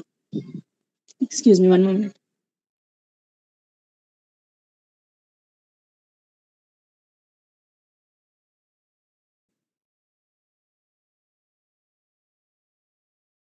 ഐ എം സോറി കേട്ടോ. അപ്പം what kind of education should be important എന്നുള്ളതിനെ കുറിച്ച് ഒരു ഐഡിയ ഇല്ലായിരുന്നു. ഓക്കെ. അപ്പം പക്ഷെ ക്രിസ്ത്യൻ മിഷണറീസ് ഒരുപാടായിട്ട് ഇന്ത്യയിൽ വരാൻ തുടങ്ങി. ക്രിസ്ത്യാനിറ്റി പ്രൊപ്പഗേറ്റ് ചെയ്യുന്ന സ്പീഡ് ഭയങ്കരമായിട്ട് ഇൻക്രീസ് ചെയ്തു. ഓക്കെ. ഇനി പക്ഷേ അതേപോലെ തന്നെ ഈ ആക്ട് കാരണം വന്നൊരു ഇമ്പാക്ട് എന്ന് പറഞ്ഞാൽ ഈസ്റ്റ് ഇന്ത്യ കമ്പനിയുടെ മുകളിലാണ് full responsibility to organise education in the British territory. British territory എന്ന് പറയുന്നത് ഇന്ത്യയാണ്. ഓക്കെ. അത് മുഴുവൻ ഈസ്റ്റ് ഇന്ത്യ കമ്പനിയുടെ ഉത്തരവാദിത്വമാണ്. ഫോർ ദ നെക്സ്റ്റ് 20 years ഈ 1 lakh rupees അവര്, അന്ന് 1 lakh rupees എന്ന് പറഞ്ഞാൽ ഒരു ഹ്യൂജ് എമൗണ്ട് ആണല്ലോ. അപ്പോൾ 1 lakh rupees was kept for this. Okay. അപ്പോൾ ഈ ഇന്ത്യൻ എഡ്യൂക്കേഷനെ കുറിച്ച് ഭയങ്കര കോൺട്രവേഴ്സി ഉണ്ടായി. അപ്പൊ ആ കോൺട്രവേഴ്സി എന്താണെന്ന് വെച്ചാൽ ആംഗ്ലോ സിസ്റ്റം ക്ലാസിസ്റ്റും തമ്മിലാണ് കോൺട്രവേഴ്സി. അപ്പോൾ ക്ലാസിസിസ്റ്റ് അല്ലെങ്കിൽ ഓറിയന്റലിസ്റ്റ്, ക്ലാസിസിസ്റ്റ് അല്ലെങ്കിൽ ഓറിയന്റലിസ്റ്റ് എന്ന് പറഞ്ഞാൽ അവിടെയുള്ള സീനിയർ ഒഫീഷ്യൽസ് ആണ്, ആ പാർലമെന്റിലുള്ള സീനിയർ ഒഫീഷ്യൽസ് ആണ് ഓറിയന്റലിസ്റ്റ് അല്ലെങ്കിൽ ക്ലാസിസ്റ്റ് എന്ന് നമ്മൾ പറയുന്നത്. ബട്ട് ദേ സ്റ്റുഡ്, അവർ പറയുന്നത് ലിറ്ററേച്ചർ ഈസ് ഇന്ത്യൻ ലിറ്ററേച്ചർ. നമ്മൾ ലേണഡ് നേറ്റീവ്സ് എന്ന് പറയുന്നത് ഇന്ത്യൻ ലിറ്ററേച്ചറിനകത്തുള്ള സ്കോളേഴ്സ് ആണ്. അപ്പൊ ഈ ലിറ്ററേച്ചർ എന്താണെന്നും ലേണർ നേറ്റീവ്സ് എന്താണെന്നും ഉള്ളതിനകത്താണല്ലോ കൺഫ്യൂഷനും കോൺട്രവേഴ്സിയും ഒക്കെ ഉള്ളത്. അപ്പം according to Orientalist, literature meant Indian literature, and the learned natives meant scholars of Indian literature. And according to the Orientalist or the classicist, Sanskrit, Arabic, and Persian should be the medium of instruction. അതായത് knowledge of Indian literature, Indian knowledge and science should be imparted to the Indians എന്നാണ് ഓറിയന്റലിസ്റ്റ് പറഞ്ഞത്. അതേസമയം Anglicist എന്ന് പറഞ്ഞാൽ അവിടെയുള്ള younger generation of officials ആണ്. So according to them literature meant western literature. അതേപോലെ ലേണർ നേറ്റീവ്സ് എന്ന് പറയുന്നത് സ്കോളേഴ്സ് ഓഫ് വെസ്റ്റേൺ ലിറ്ററേച്ചർ ആണ്. According to them, English should be the medium of instruction for the Indians. Knowledge of Western literature and science should be given to Indians, not Indian literature and knowledge according to Orientalist. അതുപോലെയല്ല western ലിറ്ററേച്ചറും western സയൻസും ആണ് ഇന്ത്യൻസിന് കൊടുക്കേണ്ടത് എന്നാണ് Anglicist പറഞ്ഞത്. And education of Christianity was compulsory, should be made compulsory according to Anglicist. നമ്മുടെ Rajaram Mohan Roy supported Anglicist. ഇത് ഈ ആംഗ്ലിസിസ്റ്റ് ക്ലാസിസിസ്റ്റ് കോൺട്രവേഴ്സിയിൽ നമുക്ക് ഇമ്പോർട്ടൻ്റ് ആയിട്ടുള്ളത് Rajaram Mohan Roy supported the Anglicist point of view. And according to him, education, Indians would become aware of the modern knowledge and modern science and the happenings in the world, and they'll be able to develop themselves only through the English or the Western mode of education, and they should be imparted knowledge of English rather than our Indian literature and Indian knowledge and all that. Rajaram Mohan Roy പറഞ്ഞത് നമ്മുടെ English knowledge ആണ് അവർക്ക് കിട്ടേണ്ടത്, നമ്മുടെ ഇന്ത്യൻസിന് കിട്ടേണ്ടത്. അപ്പം Rajaram Mohan Roy stood with the Anglicist കേട്ടോ. അതാണ് ഇതിനകത്ത് നമുക്കൊരു യൂസ്ഫുൾ ആയിട്ടുള്ള ഒരു പോയിന്റ് എന്ന് പറയുന്നത്. ഓക്കെ, എല്ലാരും ഇവിടെ ഇല്ലേ? ആരെങ്കിലും ഒരു എന്തെങ്കിലും? ഓക്കെ. അപ്പൊ ഇനി നമുക്ക് ലോർഡ് മെക്കോളേസ് മിനിറ്റ്സ്. ഇത് ഭയങ്കര ബോറിംഗ് ആണ് കേട്ടോ. പക്ഷെ നമ്മൾ ഇതിനകത്ത് കുറച്ച് പോയിന്റ്സ് ആണ് നമ്മൾ ഓർത്തിരിക്കേണ്ടത്. ആ കോൺസെപ്റ്റ് ഉണ്ടെങ്കിൽ ആ പോയിന്റ്സ് നമുക്ക് വേഗം ഓർക്കാൻ പറ്റും. That's why I'm just running through. എനിക്കും ഇതൊട്ടും ഇഷ്ടമുള്ള ഒരു പോർഷൻ അല്ല, പക്ഷെ എന്തോ ചെയ്യാനാ, നമുക്കത് ഓർത്തിരുന്നല്ലേ പറ്റത്തുള്ളൂ. അപ്പൊ ഇതിനകത്ത് ഒരു ക്വസ്റ്റ്യൻ ഒക്കെ ചോദിക്കാനുള്ള ചാൻസ് ഉണ്ട് കേട്ടോ. മെക്കോളേജിനൊക്കെ ഞാൻ ഒരുപാട് ക്വസ്റ്റ്യൻസ് കേറ്റിനൊക്കെ കണ്ടിട്ടുണ്ട്. കേറ്റിന്റെ ക്വസ്റ്റ്യൻ പേപ്പറിനകത്തും ഒക്കെ ഇത് കുറെ ക്വസ്റ്റ്യൻസ് സെറ്റിന്റെനകത്തും ഒക്കെ ഞാൻ കണ്ടിട്ടുണ്ടെന്നാണ് എൻ്റെ ഓർമ്മ. അപ്പൊ അതുകൊണ്ട് ഇതിനകത്ത് ചോദിക്കാനുള്ള ചാൻസ് ഉണ്ട്. Okay, Macaulay's minutes 1835. അത് അങ്ങനെ തന്നെ ഓർത്തിരിക്കുക കേട്ടോ. Lord Thomas Babington Macaulay came to India on June 10, 1835. പുള്ളി ഇന്ത്യയിൽ വരുന്നത് June 10, 1835 he came as a law member of the Governor General's Executive Council. He was a great scholar, writer, eloquent speaker. പുള്ളിയുടെ point of വ്യൂവിനകത്ത് കുറിച്ചൊക്കെ ഇപ്പോഴും ഇന്ത്യൻസിന് ഭയങ്കര എതിരഭിപ്രായം ആണെങ്കിലും actually Macaulay ആണ് നമ്മുടെ ഇന്ത്യൻ എഡ്യൂക്കേഷൻ സിസ്റ്റത്തിന്റെ ഒരു ഫ്രെയിം വർക്ക് ലേ ചെയ്യുന്നത് മെക്കോളയാണ് കേട്ടോ. പുള്ളി he was appointed as the president of the General Committee of Public Instruction. Public ഇൻസ്ട്രക്ഷന്റെ ജനറൽ കമ്മിറ്റിയുടെ പ്രസിഡന്റ് ആയിട്ടാണ് ഹി വാസ് അപ്പോയിന്റഡ്. ആൻഡ് ഈ ഒരു appointment opened a new chapter in the history of Indian education. അപ്പം പുള്ളി as a law member he was asked by the East India company to give his opinion on any other possible mode of utilizing the sum of 1 lakh rupees. അപ്പോൾ oriental education മതി എന്നൊക്കെ അങ്ങനെ controversy ഒക്കെ നടക്കുവാണല്ലോ. അപ്പൊ മെക്കോളയോട് ഇത് എങ്ങനെ നമുക്ക് in what ways we can utilise this 1 lakh rupees, അതുപോലെ തന്നെ ഈ സെക്ഷൻ 43 ഒന്ന് അതിന്റെ ഇംപ്ലിക്കേഷൻസ് ഒന്ന് ഇന്റർപ്രറ്റ് ചെയ്യാനും ഒക്കെ ആവശ്യപ്പെട്ടു. അപ്പോ അതിനകത്ത് പുള്ളിയോട് ക്ലാരിറ്റി ആവശ്യപ്പെട്ടത് 3 ആസ്പെക്ട്സിലാണ്. How to spend the money allocated, പിന്നെ to define the term literature, പിന്നെ to define the term learned natives, which scholars should be included under the category of learned natives, whether it should be the Indian scholars of the Indian literature or scholars of western area of knowledge. അതാണോ include ചെയ്യേണ്ടത് എന്നുള്ളതാണ്. അപ്പോൾ 2 February 1835 Lord Macaulay ഈ minutes submit ചെയ്യുന്നത്. Okay, ആ date നമുക്ക് important ആണ്. 2 February 1835. ഇതിനകത്തൊക്കെയാണ് ഭയങ്കര സിമ്പിൾ ആയിട്ട് നമുക്കൊരു പോയിന്റ് തോന്നുമെങ്കിലും ഇപ്പം എന്നോടൊക്കെ ഈ ഡേറ്റ് ഒക്കെ മാറ്റി 21 ഫെബ്രുവരി ഫെബ്രുവരി എന്നൊക്കെ പറയുമ്പോഴത്തേക്ക് ഞാൻ ഫുൾ കൺഫ്യൂസ്ഡ് ആവും. ഓക്കെ, അപ്പൊ നമ്മൾക്ക് അതിനകത്താണ് നമ്മൾ ഫോക്കസ് ചെയ്യേണ്ടത്. ഭയങ്കര ക്ലിയർ ആയിട്ട് ആ ഡേറ്റ്സ് അതെല്ലാം ഇതിനകത്ത് അതൊക്കെ ഉള്ളു ഓർത്തിരിക്കാൻ. ഇപ്പം തിയറി പോലെയോ അല്ലെങ്കിൽ ക്രിറ്റിസിസം പോലെയോ ഒന്നും അത്ര ഇൻട്രസ്റ്റിംഗ് ആയിട്ടുള്ള അല്ലെങ്കിൽ ലിറ്ററേച്ചർ പോലെ ഒന്നും അത്രയ്ക്ക് എൻജോയ് ചെയ്ത് പഠിക്കാൻ പറ്റുന്ന സംഭവമേ അല്ല മെത്തഡോളജി. പ്രത്യേകിച്ചും ഈ ഹിസ്റ്ററി ഏരിയാസ് ഒക്കെ കുറച്ച് അങ്ങോട്ട് വരുമ്പം ലാംഗ്വേജിന്റെ അവിടെ വരുമ്പം കുറച്ചും കൂടി ഇൻട്രസ്റ്റിംഗ് ആണ്. പക്ഷെ ഇത് ഭയങ്കര ഡൾ ആൻഡ് ഡ്രൈ ആണ്. But we have to remember somehow. Okay, 2 February 1835. അങ്ങനെ നമുക്ക് ചെയ്യാൻ പറ്റുന്ന കാര്യം, നമുക്ക് ടെസ്റ്റ് കുറച്ച് ഫ്രീക്വന്റ് ആയിട്ട് ചെയ്യാം, which will help us to remember and memorize. Okay, 2 February 1835 Lord Macaulay minutes submit ചെയ്യുന്നത്. Okay, which was a historic event in the history of English education in India. Leave alone English education, the Indian education system ഭയങ്കര historic event ആണ് 2 February 1835 submission of minutes by Macaulay. Okay, അപ്പം മെക്കോളയുടെ മിനിറ്റ്സിനകത്തുള്ള കാര്യങ്ങൾ എന്തൊക്കെയാണെന്നുള്ളതാണ്. ഇത് നമ്മൾ BEd പഠിച്ചതാണ് കേട്ടോ, just going through. പക്ഷെ ഇത് അറിഞ്ഞിരിക്കുന്നത് ഭയങ്കര ഇത് കുറച്ച് ഇൻട്രസ്റ്റിംഗ് ആണ് കേട്ടോ. അപ്പം മെക്കോളെ പറഞ്ഞത് ഈസ്റ്റ് ഇന്ത്യ കമ്പനിയുടെ മുകളിൽ ഒരു കൺസ്ട്രെയിന്റും ഇല്ല. ആ മണി എങ്ങനെ ഉപയോഗിക്കണം എന്നുള്ളത് ഈസ്റ്റ് ഇന്ത്യ കമ്പനിയുടെ ഇഷ്ടമാണ്. There is no constraint of any type on the company with respect to the expenditure of the 1 lakh rupees. Then he clarified the term literature. അപ്പം പുള്ളി പറഞ്ഞത്, according to Macaulay, the term literature not only meant Indian literature but it also included Western literature. അപ്പൊ രണ്ടും ഉണ്ട്. Literature എന്ന് പറയുമ്പോൾ it not only meant Indian literature but also Western literature. But Macaulay was in favor of English literature. ഇതിന്റെ കൂടെ അയാൾ കുറേ കാര്യം പറയുന്നുണ്ട് കേട്ടോ. ഈ Macaulay considered English literature as the best literature in the whole world. Okay, ഈ കോട്ടൊന്ന് വായിക്കുമ്പോൾ തന്നെ നമുക്ക് മെക്കോളയുടെ ഒരു പെർസെപ്ഷൻ അബൌട്ട് ഇന്ത്യൻ ലിറ്ററേച്ചർ എന്താണെന്ന് മനസ്സിലാവും. A single shelf of a good European literature was worth the whole native literature of India and Arabia.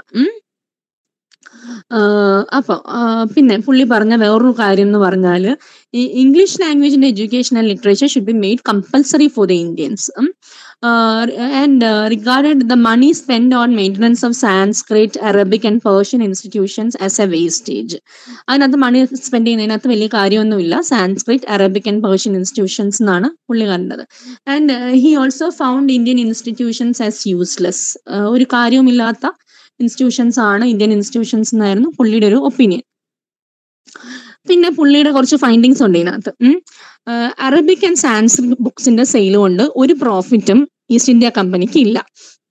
അതേസമയം sale of English books brings about a profit of 20% every year to East India company.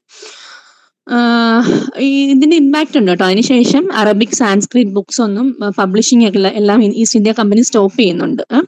പിന്നെ Sanskrit and Arabic institutions need financial help from the government, whereas students of English schools were willing to pay fees. അപ്പം ഈ Sanskrit and Arabic institutions അന്ന് ഇന്ത്യയിൽ ഉണ്ടായിരുന്ന ഇൻസ്റ്റിറ്റ്യൂഷൻസിന് എപ്പോഴും East India കമ്പനിന്ന് financial help വേണമെന്ന ഇൻസ്റ്റിറ്റ്യൂഷൻസ് ആണ്.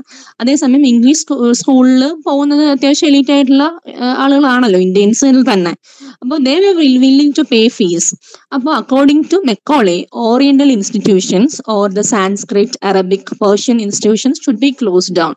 Government money should not be wasted on printing and publication of Oriental literature. പിന്നെ English should be the medium of instruction.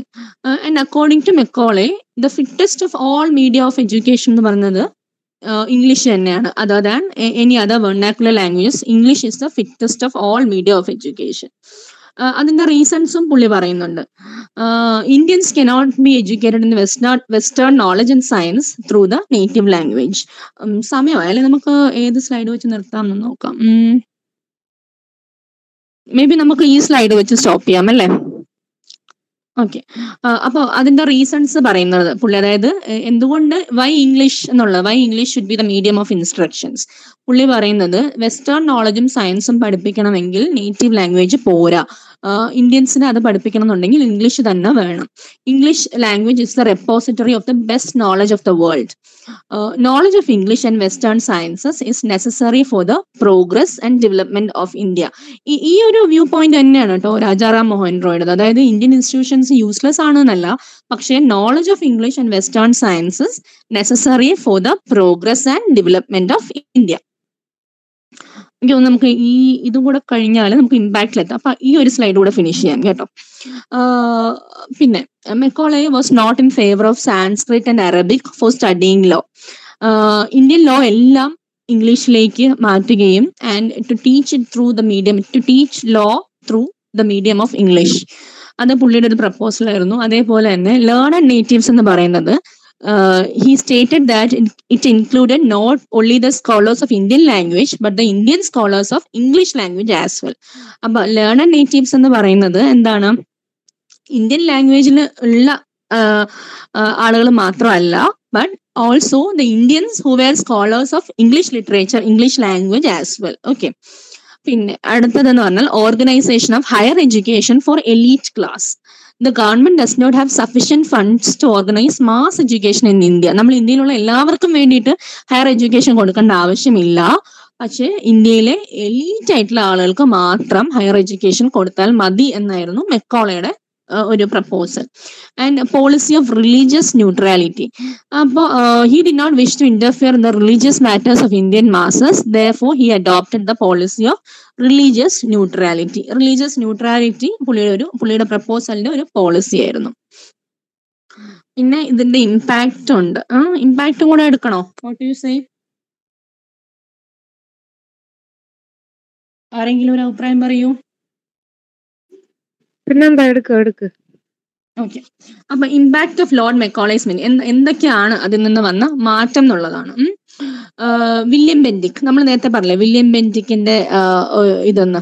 അപ്പൊ വില്യം ബെന്റിക്കിന്റെ he was the then governor general. He declared the new education policy in 7th March 1835.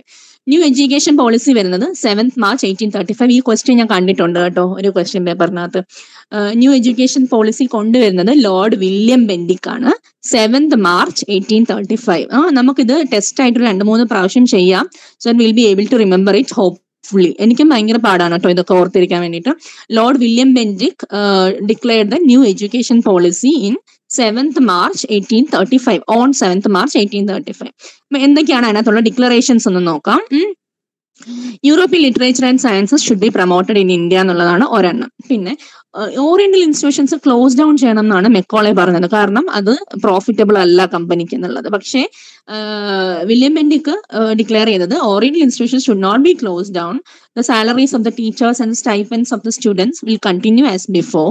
പക്ഷേ books on oriental languages should not be published.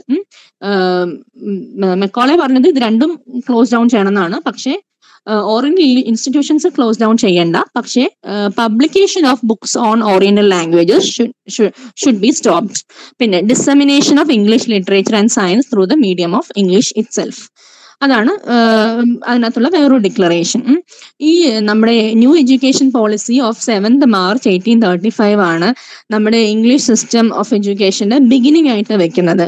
Even though നമ്മുടെ Macaulay's minutes ആണ് ശരിക്കും പറഞ്ഞാൽ നമ്മുടെ Indian education സിസ്റ്റത്തിന് ഒരു ഫ്രെയിം വർക്ക് ലേ ചെയ്യുന്നതെങ്കിലും new education പുള്ളി അതൊരു പ്രപ്പോസൽ പോലെ പറയുകയാണ് ചെയ്തത്. അത് ഇൻ എഫക്റ്റ് വരുന്നത് വില്യം ബെന്റിക്കിന്റെ ന്യൂ എഡ്യൂക്കേഷൻ പോളിസിയിലൂടെയാണ്.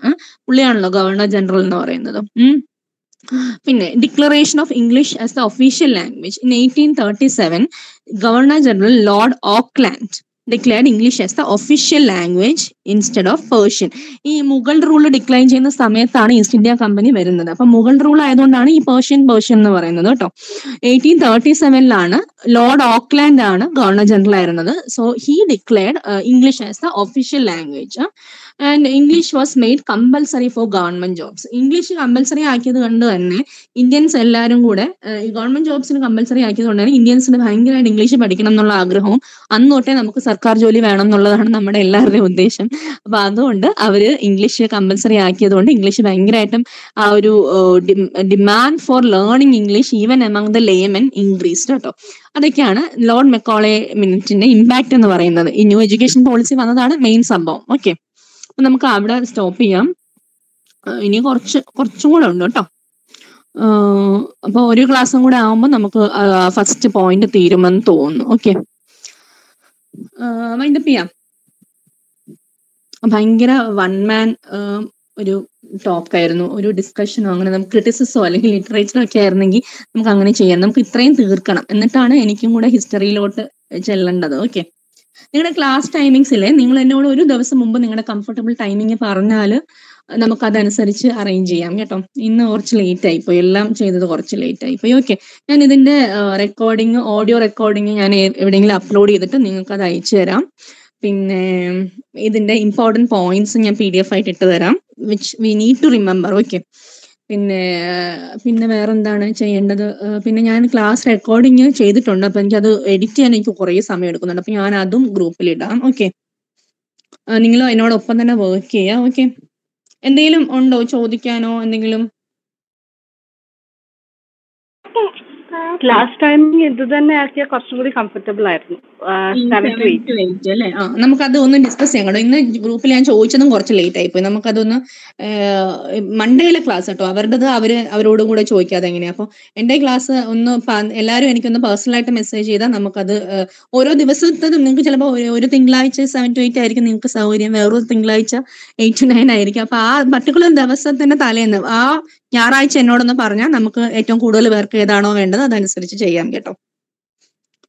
Okay okay okay. Daya, Nicy എല്ലാരും ഉണ്ടല്ലോ അല്ലേ ഇവിടെ? ഞാൻ ക്ലാസ് റെക്കോർഡിങ് അയച്ചു തരാം കേട്ടോ, സോ ദാറ്റ് നിങ്ങൾക്ക് ഒന്നും കൂടെ ഒന്ന്. ഇതിനകത്ത് കുറെ ഇയേഴ്സും കോൺസെപ്റ്റ്സും അല്ലാതെ വേറെ ഒന്നും ഇതിനകത്ത് ഇല്ല. That's why the classes like this. Okay. അപ്പൊ ഓക്കെ ഓക്കെ വൈൻഡ് അപ്പ് ചെയ്യാലോ?